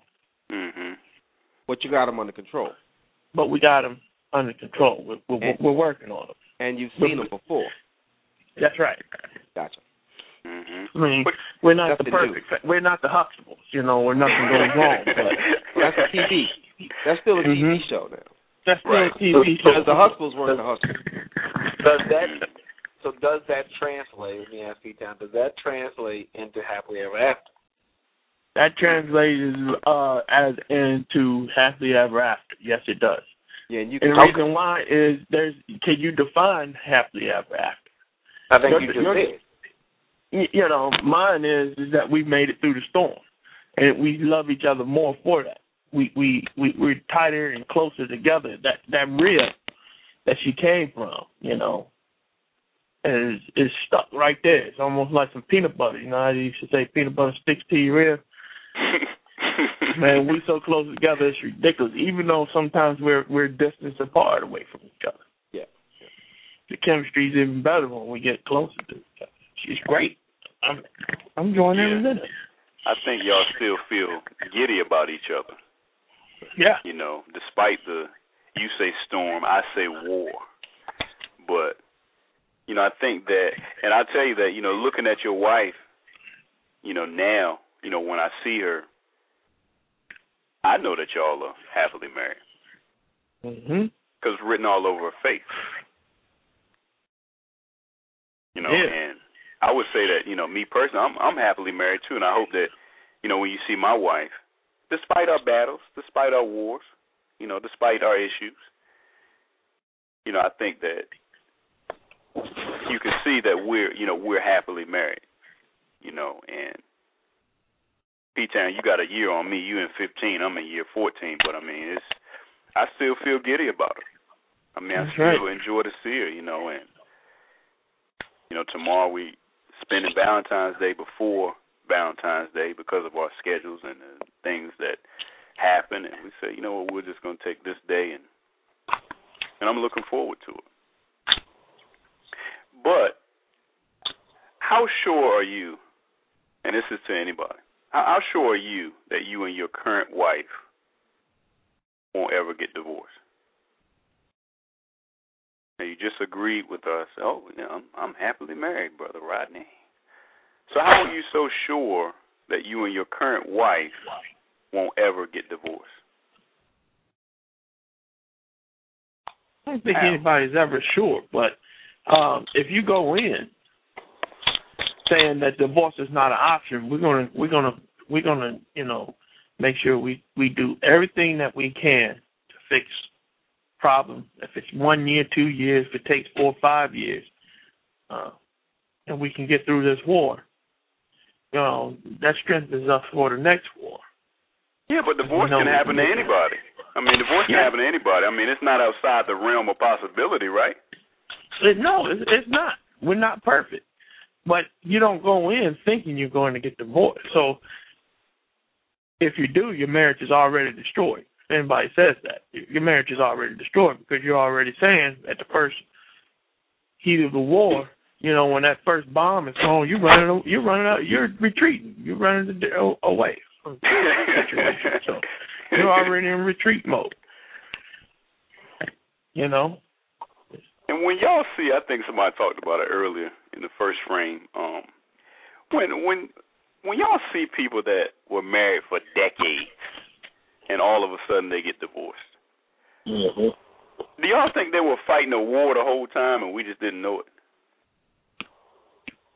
What's going on?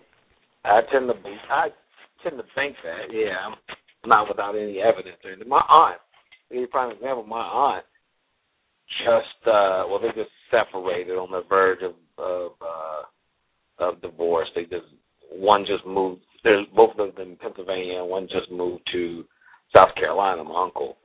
And they have been married for just about 30 years.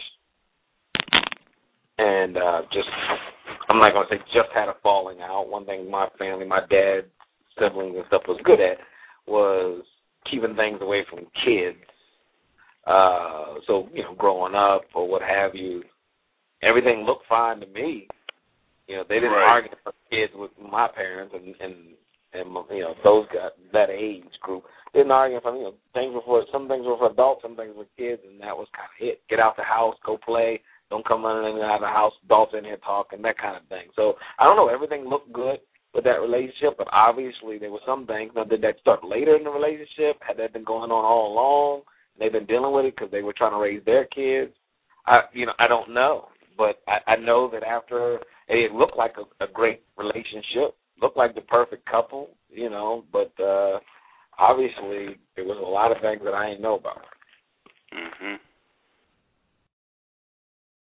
So, that's great words, brother. And would y'all say that what kind of precautions, if any, that you have set up in your marriage today to hopefully try to stave off a divorce, to hopefully try to prevent a divorce? What kind of precautions do you have set up today to try to prevent a divorce? Getting on this call. No, I'm kidding. Yes, sir. It is. It is. I've always said, and again, you can never say never. I get that. But to whatever degree I can say never, I've determined in myself that at the end of the day, I will not be the one filing for a divorce. Now, I can't stop her from doing whatever she wants to do for whatever reason she wants to do it, right? That drives you nuts when you think you can control someone to that degree. So I understand that. I understand she has free will to do whatever. I don't expect her to, but nonetheless, I know that she could be able to. But I know for myself, the thing that I can govern is me, and I have no intentions. Like I said, to the extent I can say never, I have no intentions to ever file for divorce. And that didn't just start after getting in marriage. That was kind of my philosophy about marriage from the get. Mm-hmm. Long before I even met my wife, it was just kind of my your motto, my foundational truth about marriage. Correct. But you also said something interesting about getting on household stress. What do y'all think household stress's record is against the enemy? If you were to guess, what would you think household stress's record is against the enemy?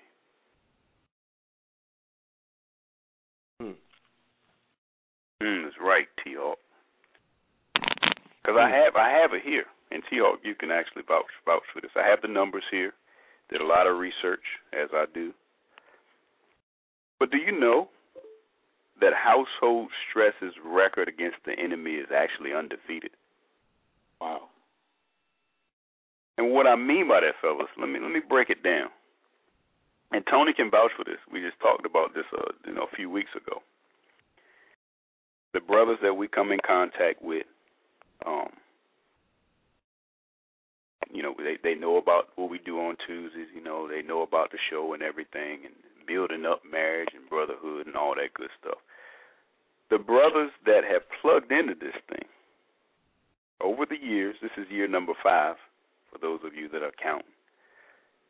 The brothers that have plugged into this thing have added 5 years to their marriage. Okay? The brothers that didn't, not all, but the brothers that didn't, the ink is dry on their divorce papers. They say, yeah, Tony, that ain't for me, From the time where he started, we just talked about, Tony can vouch for me now. I'm not, from the time where Tony started this thing in 2009, and brothers that, he comes across with, I come across with, we've been, sharing this, like this is what we do on Tuesday night, help strengthen your marriage, brother. Just come on in, we just chatting, everything is cool. The brothers that said no, the ink is dry on their divorce, which means that no, they're not going through the war, fellas. They lost the war. They never plugged in. We're not talking about people. These people have names.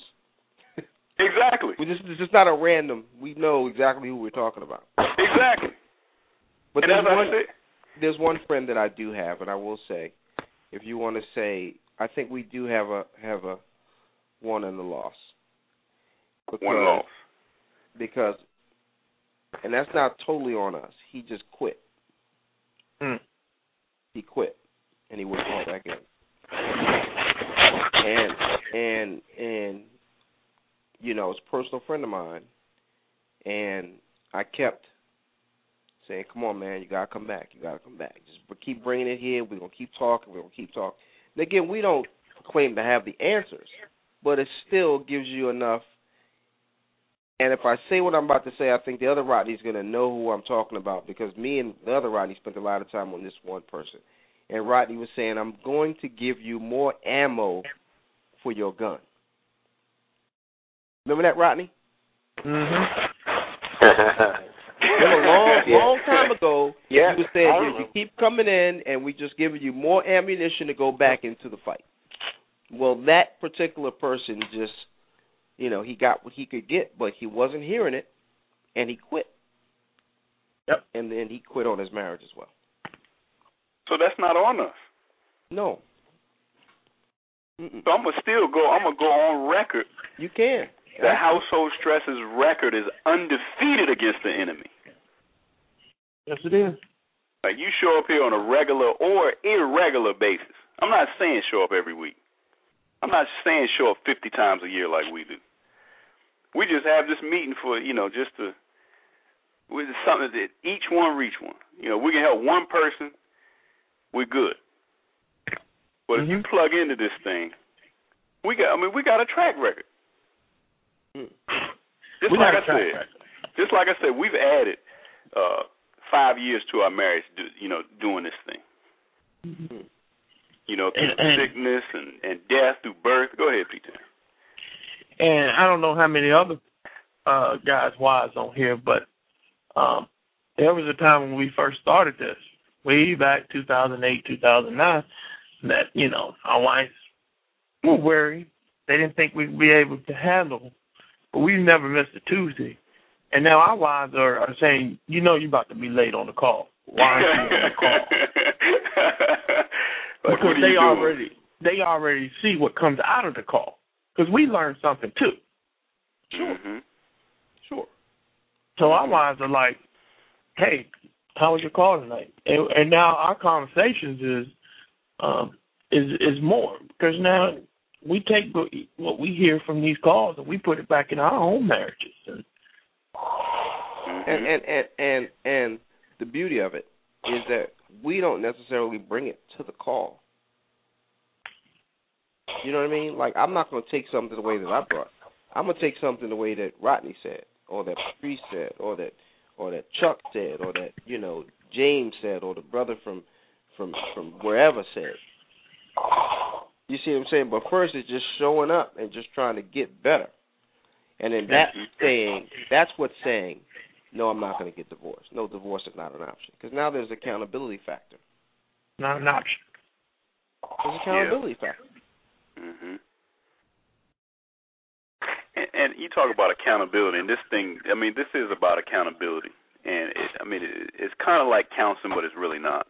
But with regard specifically to going to counseling, if a couple is going to counseling, does that indicate that their marriage is in trouble, or does that indicate that their marriage is strong?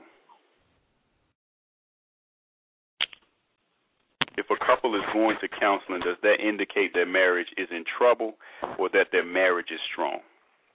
I believe their marriage is strong. I'm going to say strong, too. Yeah, but most people go to counseling when they get in trouble, though. Yeah, that's true. But, see, if it's their first time, let's just be honest. It took me on my 9th year of marriage, 8th or 9th year, to say, all right, I'm breaking down the wall. Let's go to counseling. Because, you know, my wife asked me multiple times, even when we got married, we didn't go to counseling before we got married. I said, if you don't know who I am by now, you know, we need to end this right now. Did you tell her you was a grown man? Did you say I'm a grown man? I worked around that word, but that's exactly what I meant. I ain't gonna have another man up in my business. Yeah, I'm a grown man, dog. I mean, counseling. I was like, hey, either this man's gonna marry us or he's not, you know. And so, if it ain't about getting in trouble, then what do you go to counseling for? Like, how do you broach that topic as far as, hey, let's start some regular counseling sessions, baby? Well, I think Tone can answer that one because he's done it. I think that I got to the point where, you know, I didn't have the answers, and I needed a mediator. You know what I'm saying? So instead of just saying the hell with it and just, you know, ignoring it, I had to get some help. I ain't trying to get first biz, bro. But you can tell me, you know, you don't decline, but what is it that you didn't have the answers to specifically? Well, it's not a specific thing. It's a if you got a man and a female. Now she may not understand what I'm saying to her, and I may not understand what she's saying to me, but she thinks that I'm supposed to understand. You follow? And it's just a language that I may not get. Well, I may have been saying the same thing to her over and over and over again, and she's just not understanding me. Or the arguments are coming to a point where, you know, it's like, okay, nobody wants to bend. So now that's when you got to call a referee in to sit you both down and say, okay, now what are you trying to say and what are you trying to say? And now he'll come with a conclusion that you're both crazy. And I think you're leaving the part out. You're leaving the part out too, to y'all. What's that? The part you're leaving out is that you're here on Tuesdays, and you're still seeking outside counseling. Yeah. So you turning over all stones. You're not just like telling the wife, "Well, I'm gonna get my answer from the brothers at Household Stress tonight, and we're gonna work it out." You were like, "No, I'm gonna get that, and I'm gonna call the counselor too." Well, yeah, you know, I want to work on my 3-pointers. I want to work on my no-look pass. I want to work on the layup and the dunk. No-look pass. You understand what I'm saying? I don't want to just be one-dimensional. I'm trying to be well-rounded. Watch out for them passes, bro. That's right, because I just don't want to lose. You see what I'm saying? Because I already lost one. So now I got to be smarter than the last time. So even before it gets to a problem, and if I need help, I'm going to go get what I call marriage maintenance. And even if you just sit down with somebody and say, okay, this is how we're doing, and let's talk. It's healthy. It's healthy. And I know when I got married, our wedding coordinator told us, she was like, you should do like a marriage retreat once a year, every year. Good, bad, and different, rain and sunshine. Do a marriage retreat once a year, every year. What, other couples? Yeah. You know, like they did this weekend, they did a Weekend to Remember. Yep. They made a movie about that, man. That movie wasn't too good. Remember all them black couples that went on a marriage retreat, man, ended up... Couples Retreat. Couples Retreat, I think the name of that movie. Yeah, Couples Retreat, Yeah. But, I mean, overall, her point, was, spend some time, invest in your marriage. I mean, that's literally the word she used, invest in your marriage. And, yeah, everything could be going great in your marriage. It can be better. Just like T.R. just said, you can be better. And I think that's the part that a lot of us don't realize is that, sure, we got a happy marriage, but this guy talking about, he wants to work on all aspects of his game. The layup, the no-look pass, the three-pointer, the assist, the rebound, I mean, everything. He wants to work on every aspect of it. Whereas I think sometimes we get a little prideful. We get in our, marriage is pretty good, And then, because the enemy's always lurking, he don't quit. You talked about the brothers quit, on us or on the marriage. The enemy don't quit. The enemy gonna be ready. He's gonna be ready in a few minutes. As the day turns over, it'll be tomorrow soon. He's gonna be ready for you. What do y'all think about taking your wives to the strip club? No. Yeah, we talked about that. Yeah, we talked about that. That's we got a whole episode on that. You have to check the archives on bands that make her dance. I think I just try to bring a segue somehow. No. But I think a lot of guys, unfortunately, we're talking about the war in a marriage. Unfortunately, guys don't even they're not even realizing that they are the cause of the war in the marriage. It's not her. It's not her. All the time? No, not all the time. A lot of the times. And that's a hard one to swallow, right? Yeah. I still got a difficult time swallowing that, brother. You'll get it tomorrow. I understand what you're talking about. Mm-hmm. It is difficult. Sometimes we just minding our business, man. We mind our own business, man. We can blame for walking into a wall. We just mind our own business. It is what it is. Well, let me ask y'all this, regarding the war in the marriage. Could the ongoing war in a marriage be God's way of revealing character, whether that be your character or her character, or both of your characters? Can, the ongoing battles, the war, as we're talking tonight, can that be a way of God, revealing character? Absolutely. Yeah. Say that one more time, Ronnie. I'm sorry. Yeah, the ongoing war in a marriage could be God's way of revealing character. Where there is no quitting. Quitting, you're out. You didn't learn anything from that lesson. You just rolled out. Because, honestly, fellas, is the only person that we're truly good at loving is ourselves. Is that safe to say? The only person that we're truly good at loving is ourselves. Nah. Some people don't love themselves at all, man. I know where you're going with it,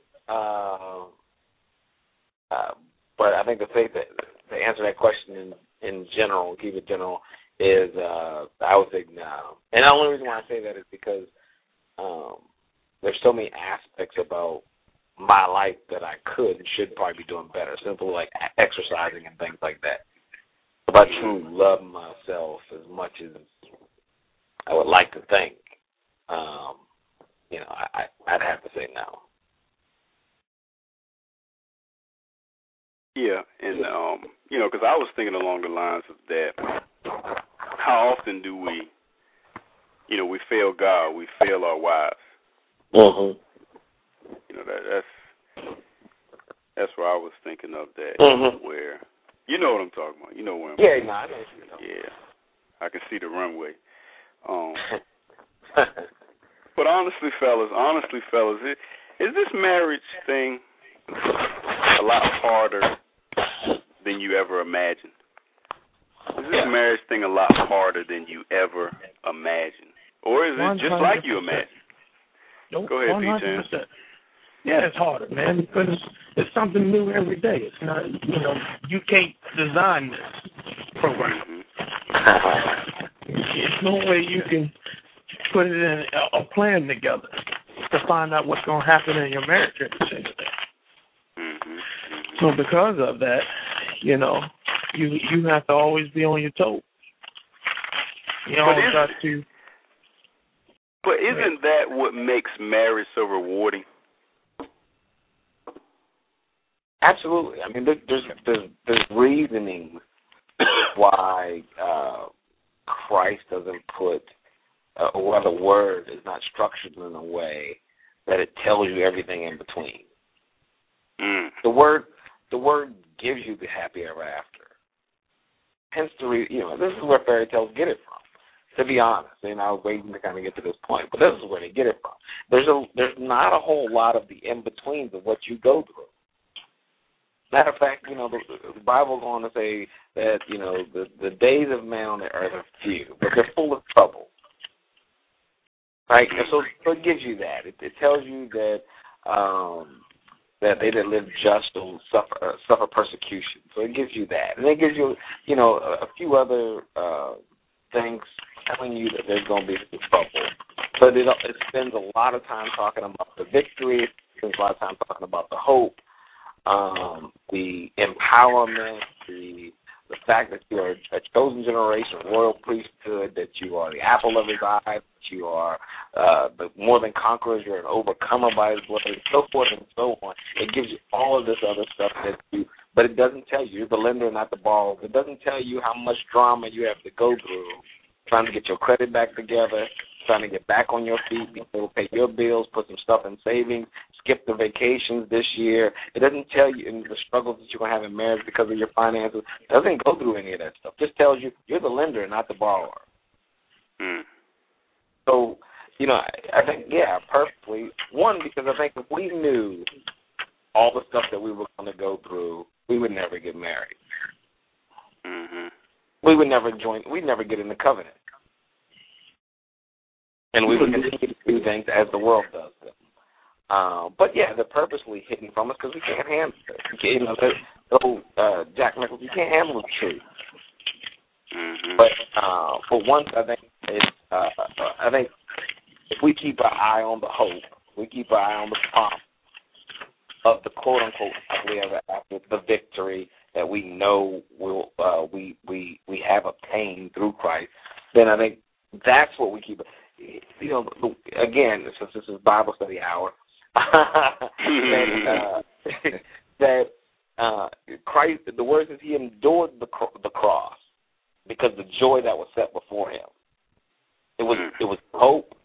It was the promise that was set before him, and that's the example that we have. It's because of the hope that's set before us, the victory that's set before us, the promise that's set before us, that we can endure any of this other stuff. We can endure this. This stuff, on the grand scheme of things, this is little stuff. And I know we don't look at it that way, especially when, she spent all the money in the account. She spent $300 and she ain't asked me about nothing. Had a flashback. Sorry. She got out of work at 5:00. She didn't come home to 8:00. Just kind of all of that stuff. She came in with bags, from the store and stuff from the shoe store and stuff like that. I mean, all of this kind of stuff, if you really think about it, is vanity, as Solomon would put it. It's all vanity. It means nothing. It's a puff of smoke. Poof. Here and it's gone. It means nothing in the grand scheme of life and the pursuit of happiness or the victory as promised to us. So, well, Rodney, you mentioned that's a good word. You mentioned those fairy tales, and I want to come back around, to that. Because, like you said, I mean, after you go through the war in your marriage or building your credit back, or maybe it's building trust back if there was infidelity or whatever the case may be. After going through war in your marriage, some might even call it hell. How is your happily ever after different than those happily ever afters at the end of those fairy tales? Well, fairy tales are meant to fit within a time frame. They're meant to fit within a sitcom or a movie.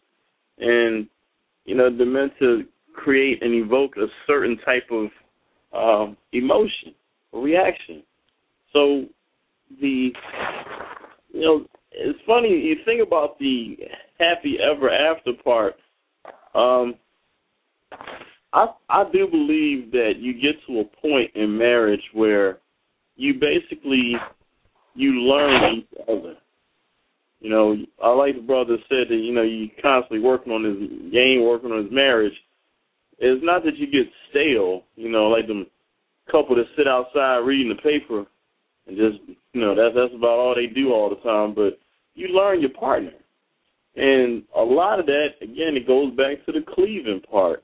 The Bible says that, that the two cleave. Cleave means to separate and to come together. It's the same meaning for the same word. Separate and pull together. And that takes time.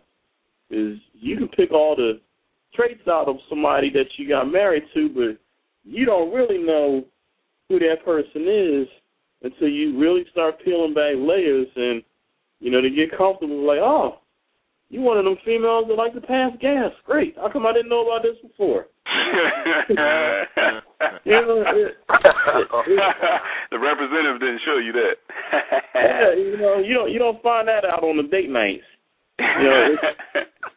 You start finding out during your first fight.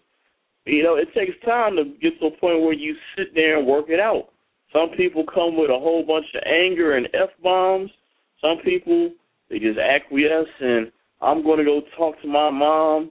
And Lord help you if you got one of them moms that didn't like you in the beginning already. So as soon as you go back to I'm going to stay with my mom. And here come mom talking about, you better not touch my baby. Oh, God. So then you got to work through that, Everybody got their own hand. Some kind of combination of those things. Some people, man, you got to deal with that infidelity card. I personally, I don't know what I do. I really don't know what I do, man. And I will be totally caught off guard. And my thought always coming into marriage is, if you cheat on me, we're done. That's it. I'm not going off of this. But I've heard many people say, that's what I saw the first two, man. But it's funny, I'm like, now I'm at this point saying, it ain't going to be me. Maybe you change your mind. But I ain't going that route. I hope never to find out. But that's one of the things you don't know until you actually, you came home early one day. And, well, you know it now. You got something else to talk about, It's oh man, it's life, right? It's life, right? well, I know what I think you might do, but I want to play this clip before I ask the question. If you did come home early. Oh Lord. And your wife. Hyundai is in my driveway. Yeah, and her. You walk into the master bedroom and her legs are up. Oh no, bro. Yeah, no, you don't. I definitely need counseling then. I want to play this clip. This is only 10 seconds before I ask the next question. 10 seconds, fellas.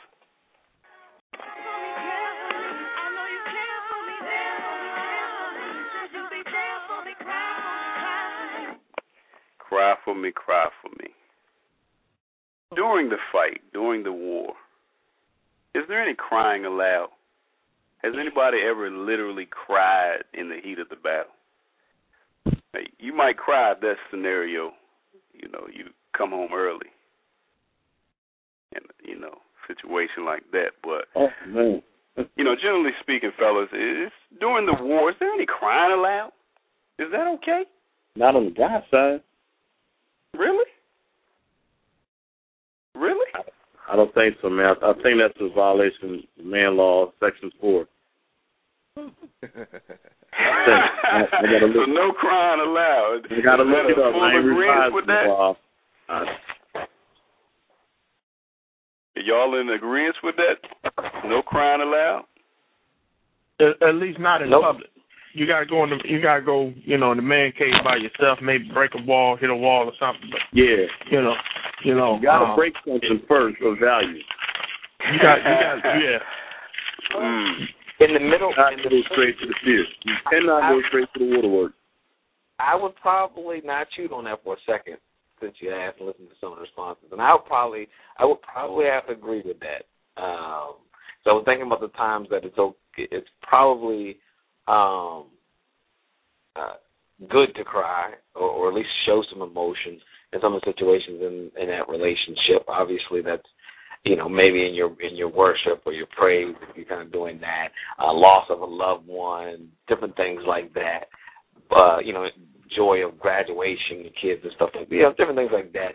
In the midst of the war, if we're calling it the war or the battle or what have you, I think you are absolutely supposed to be the stronger of the two vessels. Or at least you have more angry. You have to pull it together.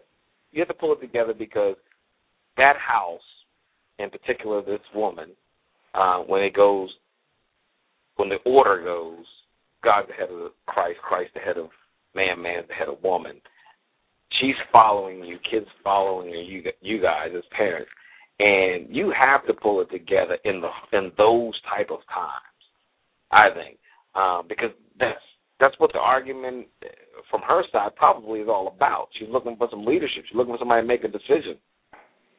And Rodney, you using the war analogy, you know, on the battlefield, I would think you probably won't see too many soldiers crying. And if you do, you know, you got the captain or the major or whomever coming to get his butt in gear and focus on the task in hand. So, you know, as the brother said, we got to be that strong one, you know, so there'll be time for pause later, you know, but in the midst of the battle, right, you got to kind of man up. That's good words. Because honestly, you know,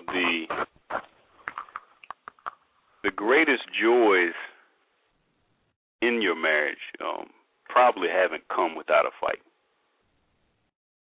You know, there's probably not much of anything. You may not can think of it right now, but there's probably not much of anything in your marriage that really hasn't come without a fight. And earlier we talked about, you know, the enemy Satan. And some people do recognize the enemy. But why do people sometimes just let him win? Just quit. They recognize him and then say, oh, you know, hey, you win. Why do people just let Satan win? It's the forms that Satan comes in. Satan don't necessarily come at you with antagonism, man.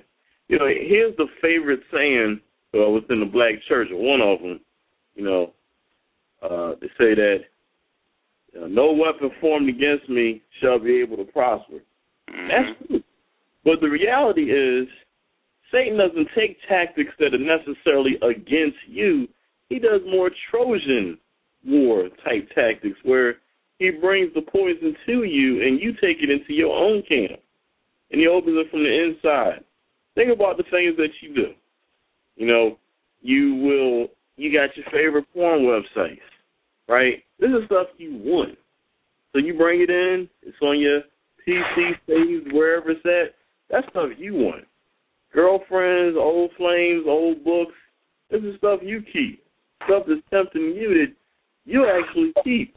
It's bad for you, but you keep it within your own personal storage. And when you open it, when you go at it, it's just as bad as if it was coming against you, but, you know, you kind of acquiesce to it of, oh, man, you know, I kind of caved in this time, and, man, I'll get it together next time. But, you know, that's really a lot of times how Satan works. You know, it's much easier to get the enemy to hurt themselves than to have to put all your energy in trying to fight against them.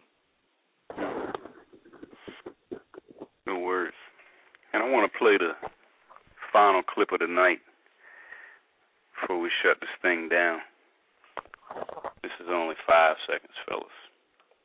Final clip of the evening.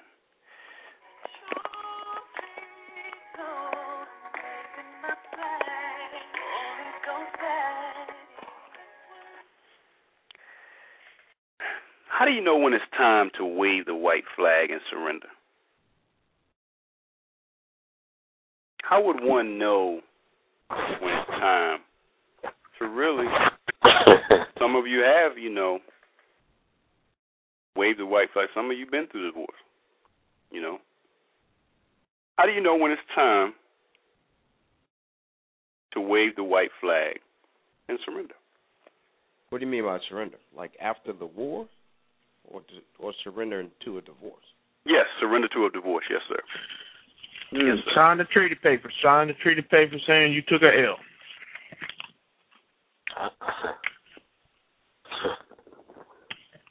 Well, how do you know? I mean, how do you know when it's like, you know what, I ain't fighting no more?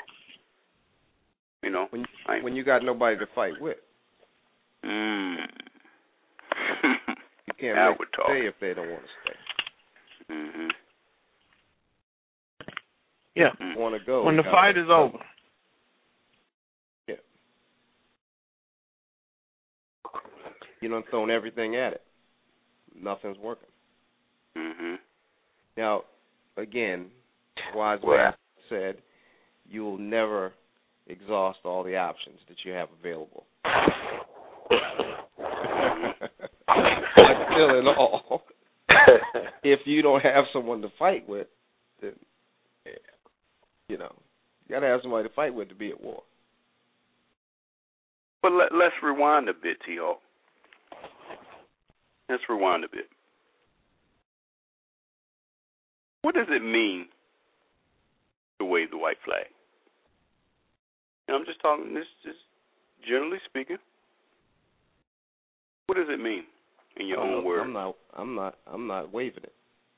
No, but what is just general? Not necessarily in your case, but what when you hear that expression, what does that expression mean to wave the white flag? Does anybody know? I'm tired of fighting. Let's call it a truce. Surrender. Surrender. Yes, but listen, watch this. The expression also indicates that you want to talk with the opposition in battle. Mm-hmm.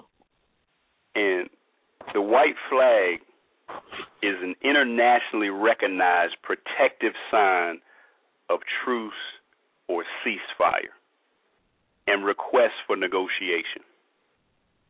And listen, it's often the weaker party that requests negotiation.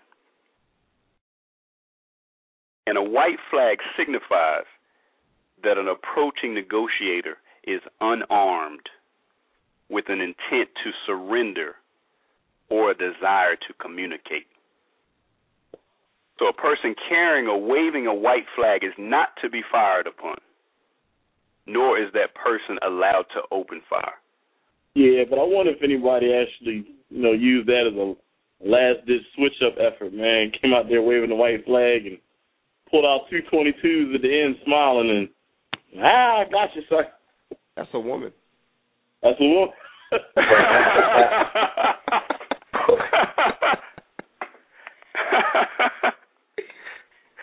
She'll cook your dinner with the white flag, too. Come with the white flag and dinner. Oh. That happens, too. That happens, too. When some folks, let's just be honest, it happened yesterday. The guy and the wife, they waved the white flag, was supposed to be in court. And guess what? He ends up shooting her and ends her life. I have a couple friends that I went to school with that are dead because their boyfriend ended their life because they couldn't work it out. Because, one waved the white flag and the other wanted to keep going. You do see relationships end that way. Is it wave the white flag, though, or is it I'm tired of being in this combative relationship, I just want to out, period, away from you altogether, and the other person got a control issue? Well, control issue is a big issue in marriage. Mhm. That's a big one. That's a good one. Because when it's not balanced, or there's one that says my way or the highway, and the other one says the highway is death do us part, and they believe in that death do us part, you got problems. But you said something really profound about control. And I want to break this white flag down a little bit further. The Christian flag, which represents all of Christendom, has a white background. I want to briefly explain vexillology. Now, vexillology is the scientific study of the history, symbolism, and usage of flags. So a person who studies flags is referred to as a vexillologist. A person who designs flags is a vexillographer. And any person who simply likes, admires, or enjoys flags is called a vexillophile. But I digress. In conventional vexillology, a white flag is linked to surrender, which now, watch this, fellas, is actually reference to the biblical description of Jesus' surrender to God's will. And look at what it says in Revelation 19:11 regarding the second coming of Christ.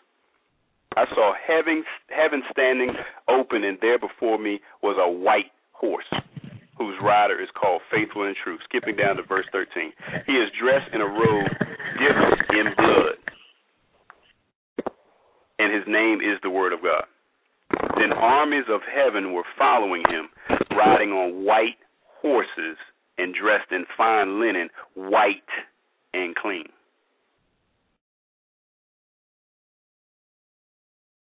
Okay. So, just a little bit deeper on, this, the symbolism of the white, waving the white flag actually has some deeper meanings. And if y'all can recall, the very first question I asked tonight was, how did y'all meet your wives? Y'all remember that? Mm-hmm. Okay, so here's my question, and don't miss this. Did the war start before you and your wife ever met? Did the war start before you met?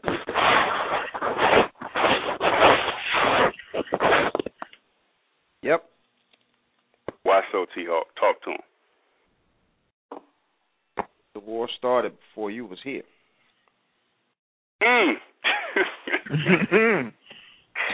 So, but I think a greater question though is, did the war finish before you got married?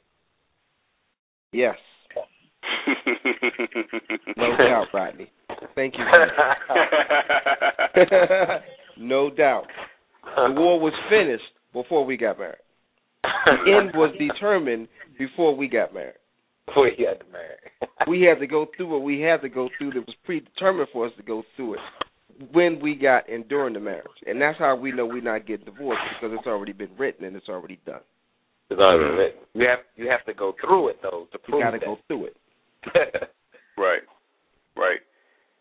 And, looking at how you and your wife grew up, all of the experiences, good, bad, or indifferent, that's where the conflict arises. Mm-hmm. So before you even, met, those feelings, those experiences were set in, and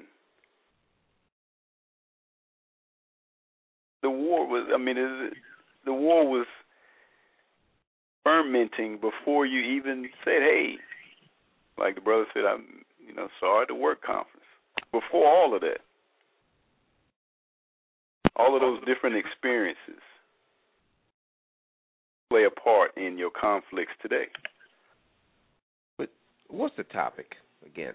Love and war. Yes, sir. Yes, sir. I think that we're leaving something out. Okay, talk about it. We're leaving something out here. I'm going to tell a story about what happened to me on my birthday. Now, I got a man cave, right? But my man cave isn't in the house. My man cave is actually the golf course, because that's my hobby. That's what I like to do, and I keep that separate from my marriage. And it's healthy to keep something separate from your marriage. So I had a birthday, and I didn't have any plans, because my wife would, plan what we're going to do for my birthday. That's her thing. That's what we do. So I wake up in the morning, on the morning of my birthday, and I say, okay, so what are we going to do today? She says, you have a tea time at such and such golf course at 11 o'clock. I'm like, what? For me, it's kind of weird hearing that coming from her, because I've always kept her separate from that. But it was very special. But I was overwhelmed, because I've got this person that took herself, because I'm thinking that me and her are going to do something. Maybe we'll go to the movies, we'll go to lunch, dinner. She's got the whole day planned. That's what I'm thinking, right? So that, I thought it was a joke. I was like, yeah, whatever. Who am I going to play golf with? You? She said, no, I'm not going.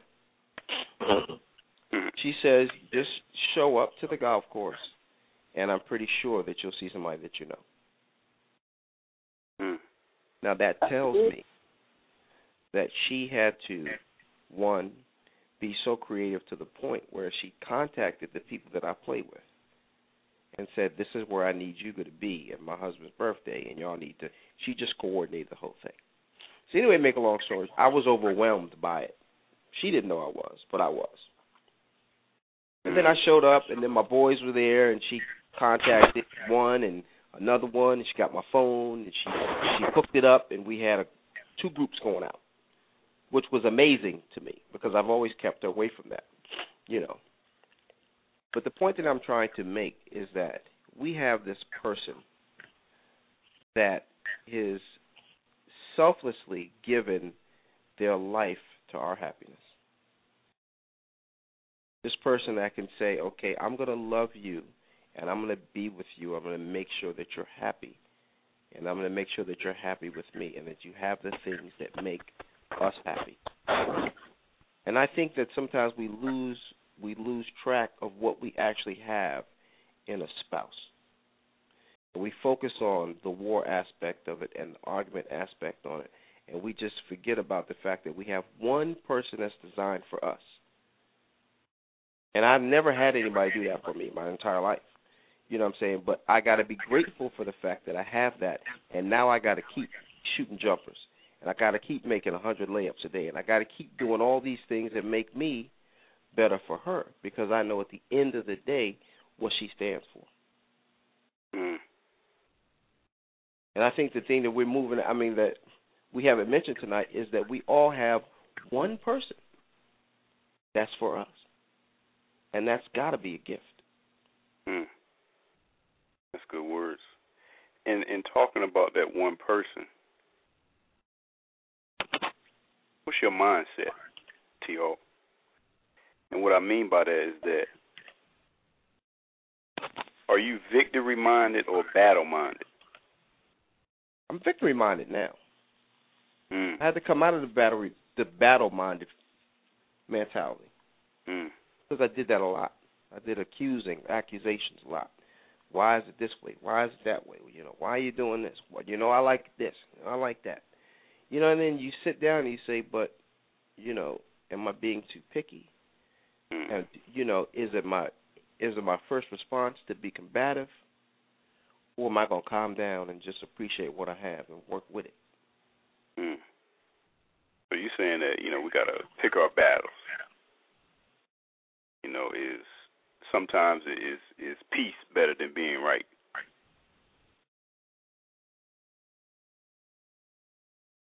Sound like you just said that.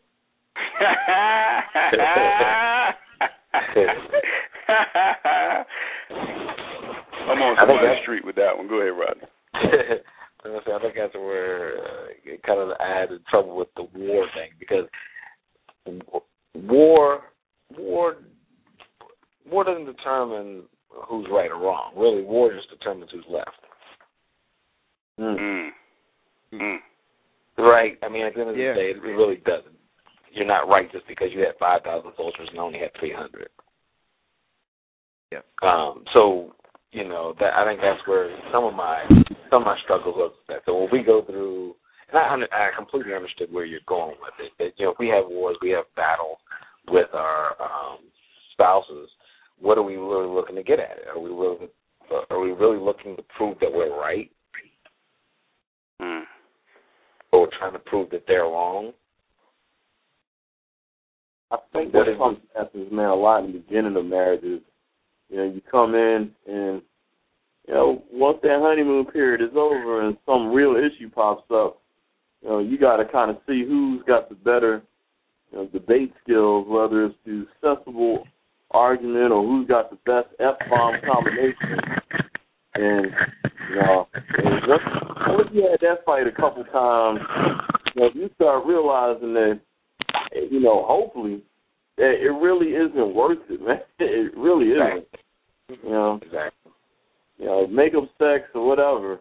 You know, you're gonna eventually get to the point where you start feeling low, and it's like, you know what, man, whatever. I'm not going through this no more with you.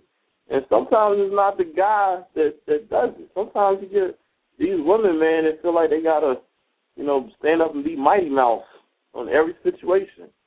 After a while, in order to show her, look, this confrontational crap ain't working. Right. You just sometimes don't get into it with them. They want to start up something, like, all right, whatever, I'm out. And I think if you do that, sometimes they get the point, or if it gets to the point where they still don't get it, you know, that's probably time for that counseling card to be played.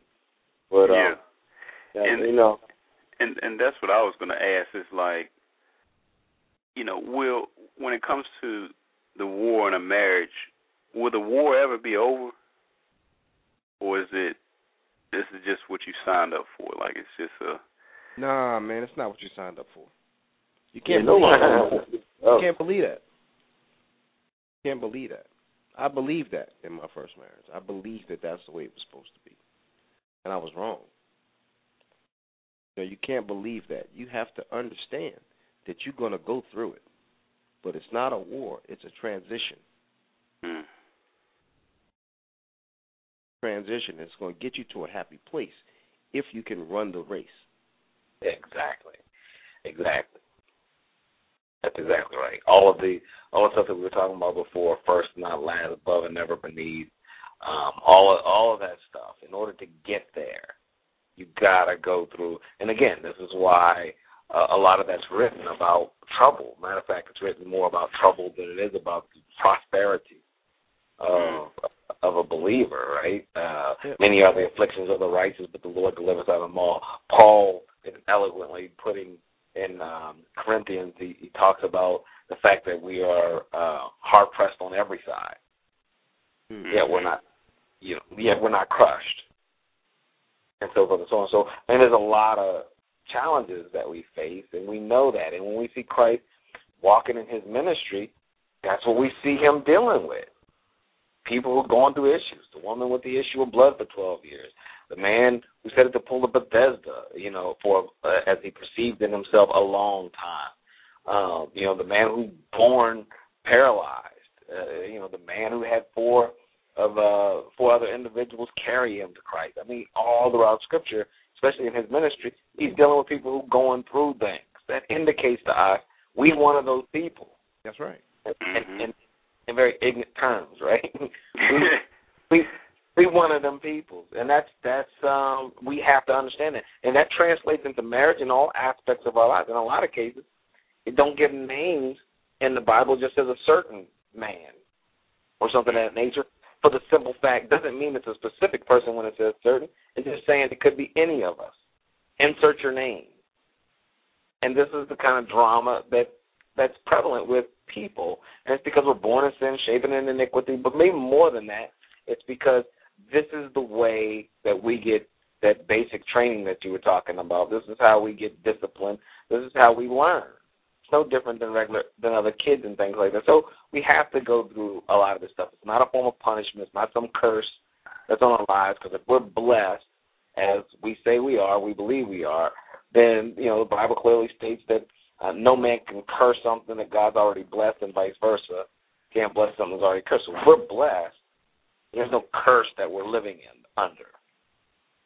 So when we do have to go to battle, though, yep, and we have those challenges, in our marriage, should we go by ourselves, or should we bring somebody with us? You mean outside? You know what I mean. Talk to him, T.O. we know Rodney by now. We know what he means. You already showed up with the person with you. I would think. Yeah, but some people want to bring their mama, or I'm going to tell my daddy I ain't there for this kind of mess in the marriage. And then, or I'm going to get my brothers on this, or I'm going to tell somebody, somebody from your past. Yeah, you're going to now bring it to the marriage. He talking about He's talking about the Holy Spirit. Absolutely. Well, hopefully, yeah. Absolutely. And I ain't talking about bring Ray and Man and them, And them. Yeah, no. and them. Yeah, and them. But T-Hawk says something. This is my final question, fellas. T-Hawk says something interesting about the Holy Spirit. And I just asked this question a few minutes ago, but I want to ask it again. Uh-oh. Will the war ever be over? When will the war be over? No. When you stop looking for war, if you constantly looking for, if you looking for war, you'll find it. Right. Don't miss it. Don't miss it, fellas. Don't miss it. The war. I think the war is over when you accept that it's over.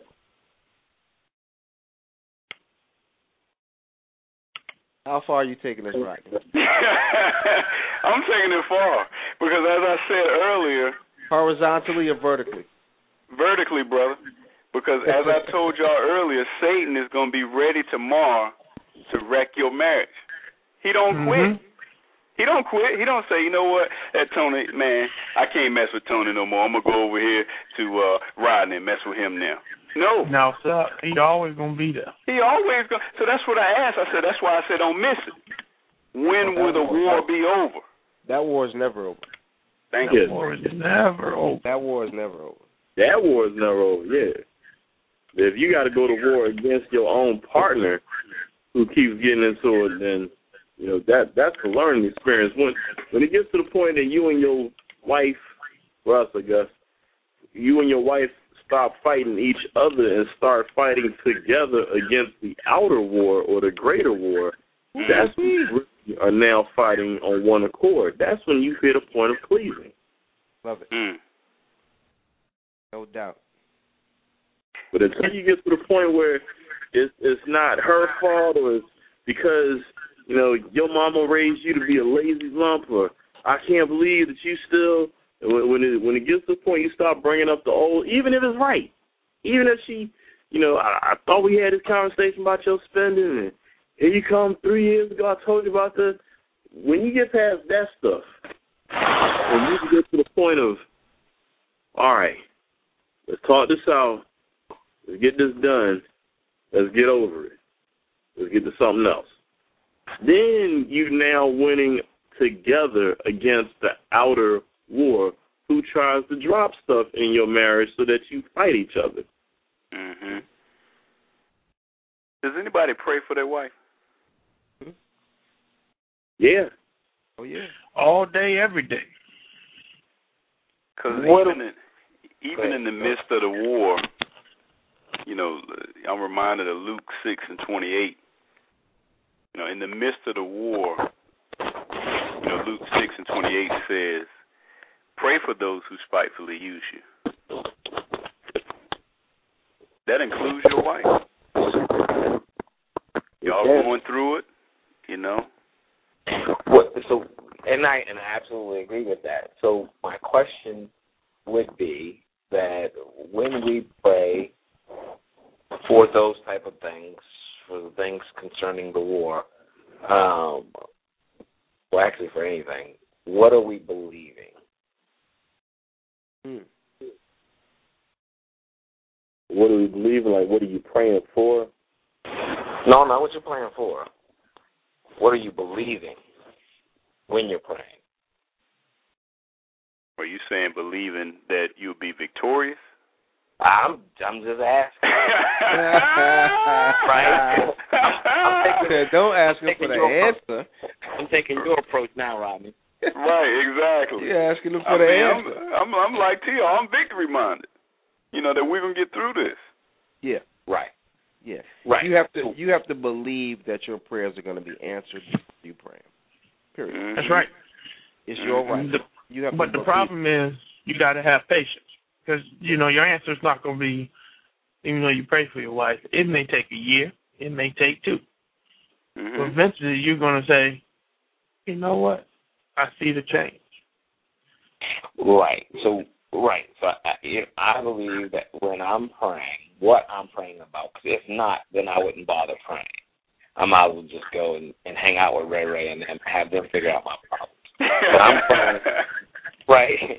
And I'm praying to who I believe not only has the power to cancel out this attack, but someone who has already done this, right? Peter in Isaiah says, by his stripes I'm already healed. Mm-hmm. Or we are already healed, right? So it's an already deal, because what I'm only praying because of something that already took place. Mm-hmm. If Christ did not die, I would not be praying. If he did not ascend to heaven and pour his blood out on the mercy seat of heaven and send me back the comfort of the Holy Ghost to empower me to overcome, to be an overcomer through his blood and by my own, the testimonies of my own words, then I wouldn't even be praying. So I'm only praying because something already took place that canceled out everything that I'm going through. Now, does that mean I don't have to go through it? No, it doesn't mean I don't have to go through it. It's really just a test of my faith. It's not a test of my marriage. It's not a test of me and my kids. It's not a test of me and my job. At the end of the day, if you drill down to it, it boils down to a test of my faith. But now faith without works is dead. So I have to continue on. I have to believe that it's already done. But by me believing, it can't just be an inward belief. It also has to be an outward expression of what I believe. So I have to continue. So if I'm believing that God, I'm praying, God, help me and my wife to overcome this thing that we're going through. I'm believing already that that's done. As a matter of fact, he goes on to say that in Ephesians 3:20, he says that he's able to do exceedingly abundantly above all we ask or think. Mm-hmm. He can knock that thing out the park. What you're asking him to do, he takes it to a whole nother level. But the end of that says it's through the power that's already in you. Mm-hmm. You already have the power to stop this fight going on in this house. Mm.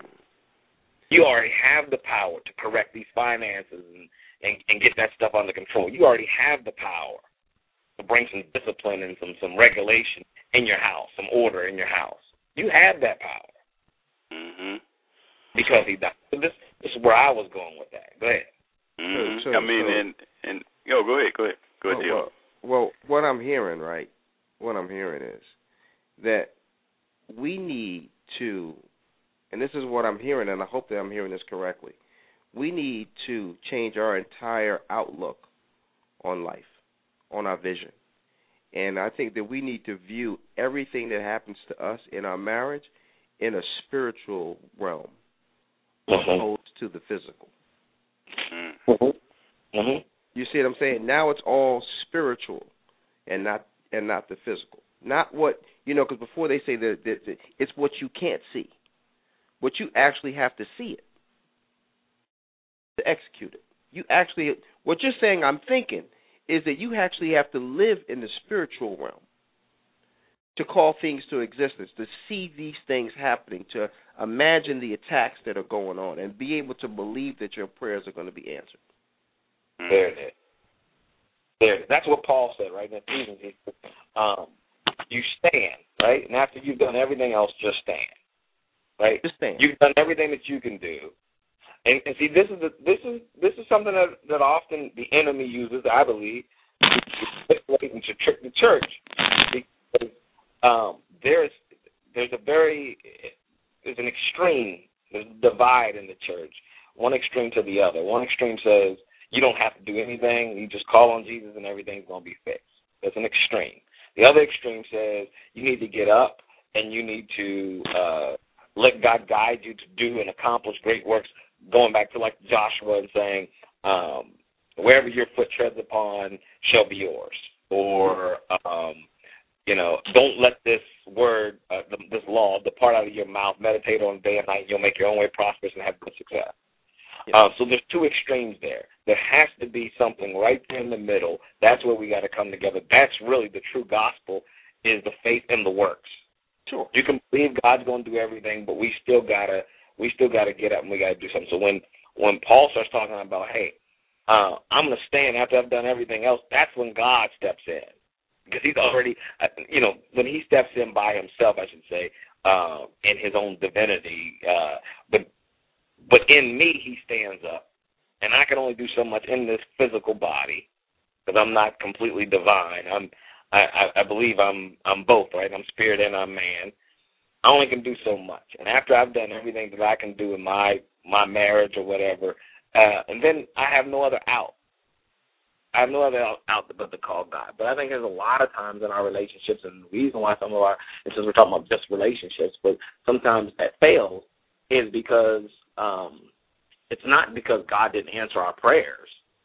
God answered our prayers 2,000 years ago when he sent Christ to the cross to give us the power to begin with. And he's saying, you're not waiting on me, I'm waiting on you. The reason why your marriage is falling apart, not because I didn't answer your prayer. I gave you the power. I told you to suck it up. I gave you the power to swallow, to eat crow, if you will, and humble yourself and make things right. You chose to hold on to pride. You chose to hold on to this negativity or this hurt and channel that in a negative way to your wife and chase her away, if that, whatever the case is.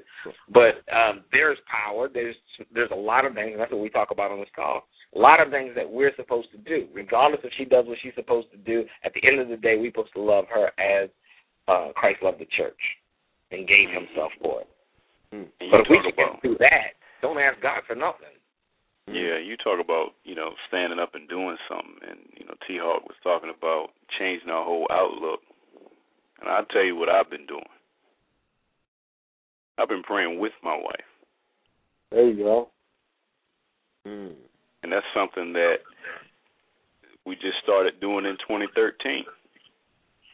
Because it was a war going on. And, I've seen that, you talk about exceedingly and abundantly, brother. I mean, wow. I've seen the change. It's like radical change around here for the better. Just with making that little, and fellas, it's not, I'm not on my knees praying, for 2 hours. It's just, we just talk to God for a few minutes. And it was so important is that it was something that I wasn't doing with her or even alone before. I wasn't even praying. My prayer life was zero, nada, nothing, other than, over my food. That was it. I throw a monkey wrench in. Go ahead, bro. Do you think that some of the chaos that was happening in your life, in your marriage, and I don't know if it's chaos, I'm just going to use that word because that's the only word that came to mind, was because she didn't see that side of you? She was waiting? Possibly. It goes back to that family that prays together stays together.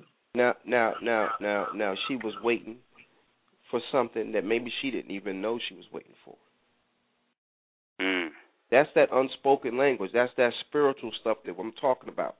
She knew what she wanted, but she didn't know how to talk about what she wanted with you. You see what I'm saying? And then when she got what she wanted from you, she said, now that feels good. Now that's what I need. And now her guards are down. You understand what I'm saying? Now she's coming to the party with whatever, bearing gifts. Yeah. When before it was a constant struggle, but she didn't know why she was struggling. But now she probably sees you as this man that she could do everything with and pray with. Come on, man. And that's the piece that was missing the whole time. We did everything else together. How's she going to get mad at that man? How is a woman going to get mad at that man that says, honey, get with me. Let's get on this knee right now and talk to God? How's she going to come the next day and cuss you out? It makes it tougher. It makes it tougher. It makes it tougher, man. Yeah, that's good words. That's and good. That's, it's all love up in my house. Yeah. It's all love. Yeah. Because you've been praying together? Absolutely. Got the lottery ticket, brother. Right. Something different. I mean, she. Hey, prayer changes things, man. Prayer changes things, and it will change your marriage too. I think it's biblical. I think when we read the Bible and we listen to how things happen chronologically, and how the stories of each one, I think that at some point we have to start looking at our life that way. And when certain things happen, we got to say, okay, well, this thing happened because this next thing's getting ready to happen. And don't take it for granted that today you had an argument. That's going to lead to something else tomorrow, something better. Or this was highlighted because now you recognize that this is highlighted because that happened. You know what I'm saying? I think that once we start looking at our lives that way, then we'll have a better understanding of when the tough stuff comes, we'll know how to deal with it. Right. Mm-hmm. You see what I'm saying? Now we'll be expecting certain things. That's like the enemy can't really attack you if you know he's coming. Mm-hmm. He can try, but you already know he's coming. He ain't catching with your pants down, literally. Right. Literally with your pants down. Wow. You see what I'm saying? So we start living biblically to the point where we know there's a reaction, there's a time, because we already talked about earlier, we already know the end. We don't know the end, but we already know that God knows the end. Right. Yeah. Before we were here. And we know we win in the end. If that's the case, what is there to worry about? What's there to fight about? Exactly. What are we talking about here? And these things, we could have skipped this whole conversation now. But you know what, though? You know what makes that so intriguing, man, is that, sure, you say you know the end, but I always, it's like whenever I witness to people, I'm sorry. I don't know the end. I'm saying God knows the end. I don't know the end. Right, well, yeah. In a way we do. How this is, if you believe this book, according to this Bible, we will. There's going to be two sides, those for and those against. So, yeah. But in that time, from the time you're born till you either rapture up out of here or exit out of here the ground way, it's that life that throws so many what-ifs that you can start asking questions to yourself like, do I really believe this? Like, you know, it don't have to be necessarily bad stuff happening to you. You know, I know people who, you know, you gung-ho and then all of a sudden 45 people die and you're like, well, where was God at? And you start asking, you know what? I started asking that too. Like, I don't have no answers. You know, how could God let this person die? And, you know, and all of a sudden, how does this happen to good people? And that's when you start really, really seeing the measure of the word faith. Because it's general PR talk before you start getting testing, man. I have my faith. I worship. I believe in my faith, blah, blah, blah, blah, blah. Easy stuff. It's fluff. When you got, you know, a promise over your life or something that you was excited about and 10, 15 years have passed, you know, years, generation, and you still don't, it's one thing to get an idea of seeing something come together and you can kind of get an idea how God's moving, but when you don't feel like you ain't doing nothing but just getting older, that's a different measure of faith, man. And that's a challenge. It's hard. Yeah. Good words. Well, fellas, that's all I have. It's time for the wrap up. It's late. We'll get a little bit of open mic. But I do have a conclusion. Your favorite part. Put y'all on mute for a second, bring you back. The conclusion. Author Elisa Bowman wrote a book entitled Project Happily Ever After. On her blog, she lists 12 reasons to fight for your marriage, and here are just a few of them. First, she says it's more rewarding to run a marathon than it is to walk to your mailbox. Nearly everyone can walk to a mailbox, but only a few people have what it takes to run a marathon. Relationships are similar. It's easy to love someone during easy times, but it's a lot more rewarding to love someone through hard times. Secondly, marriage provides you with continual opportunities to grow. The harder it is for you to make things work, the better person you'll become. Third, your wife can make you strong where you are weak. Fourth, most of what you fight about now will eventually become something you can laugh about later. And finally, fellas, your wife might be capable of hating you more than anyone, but your wife is also capable of loving you more than anyone.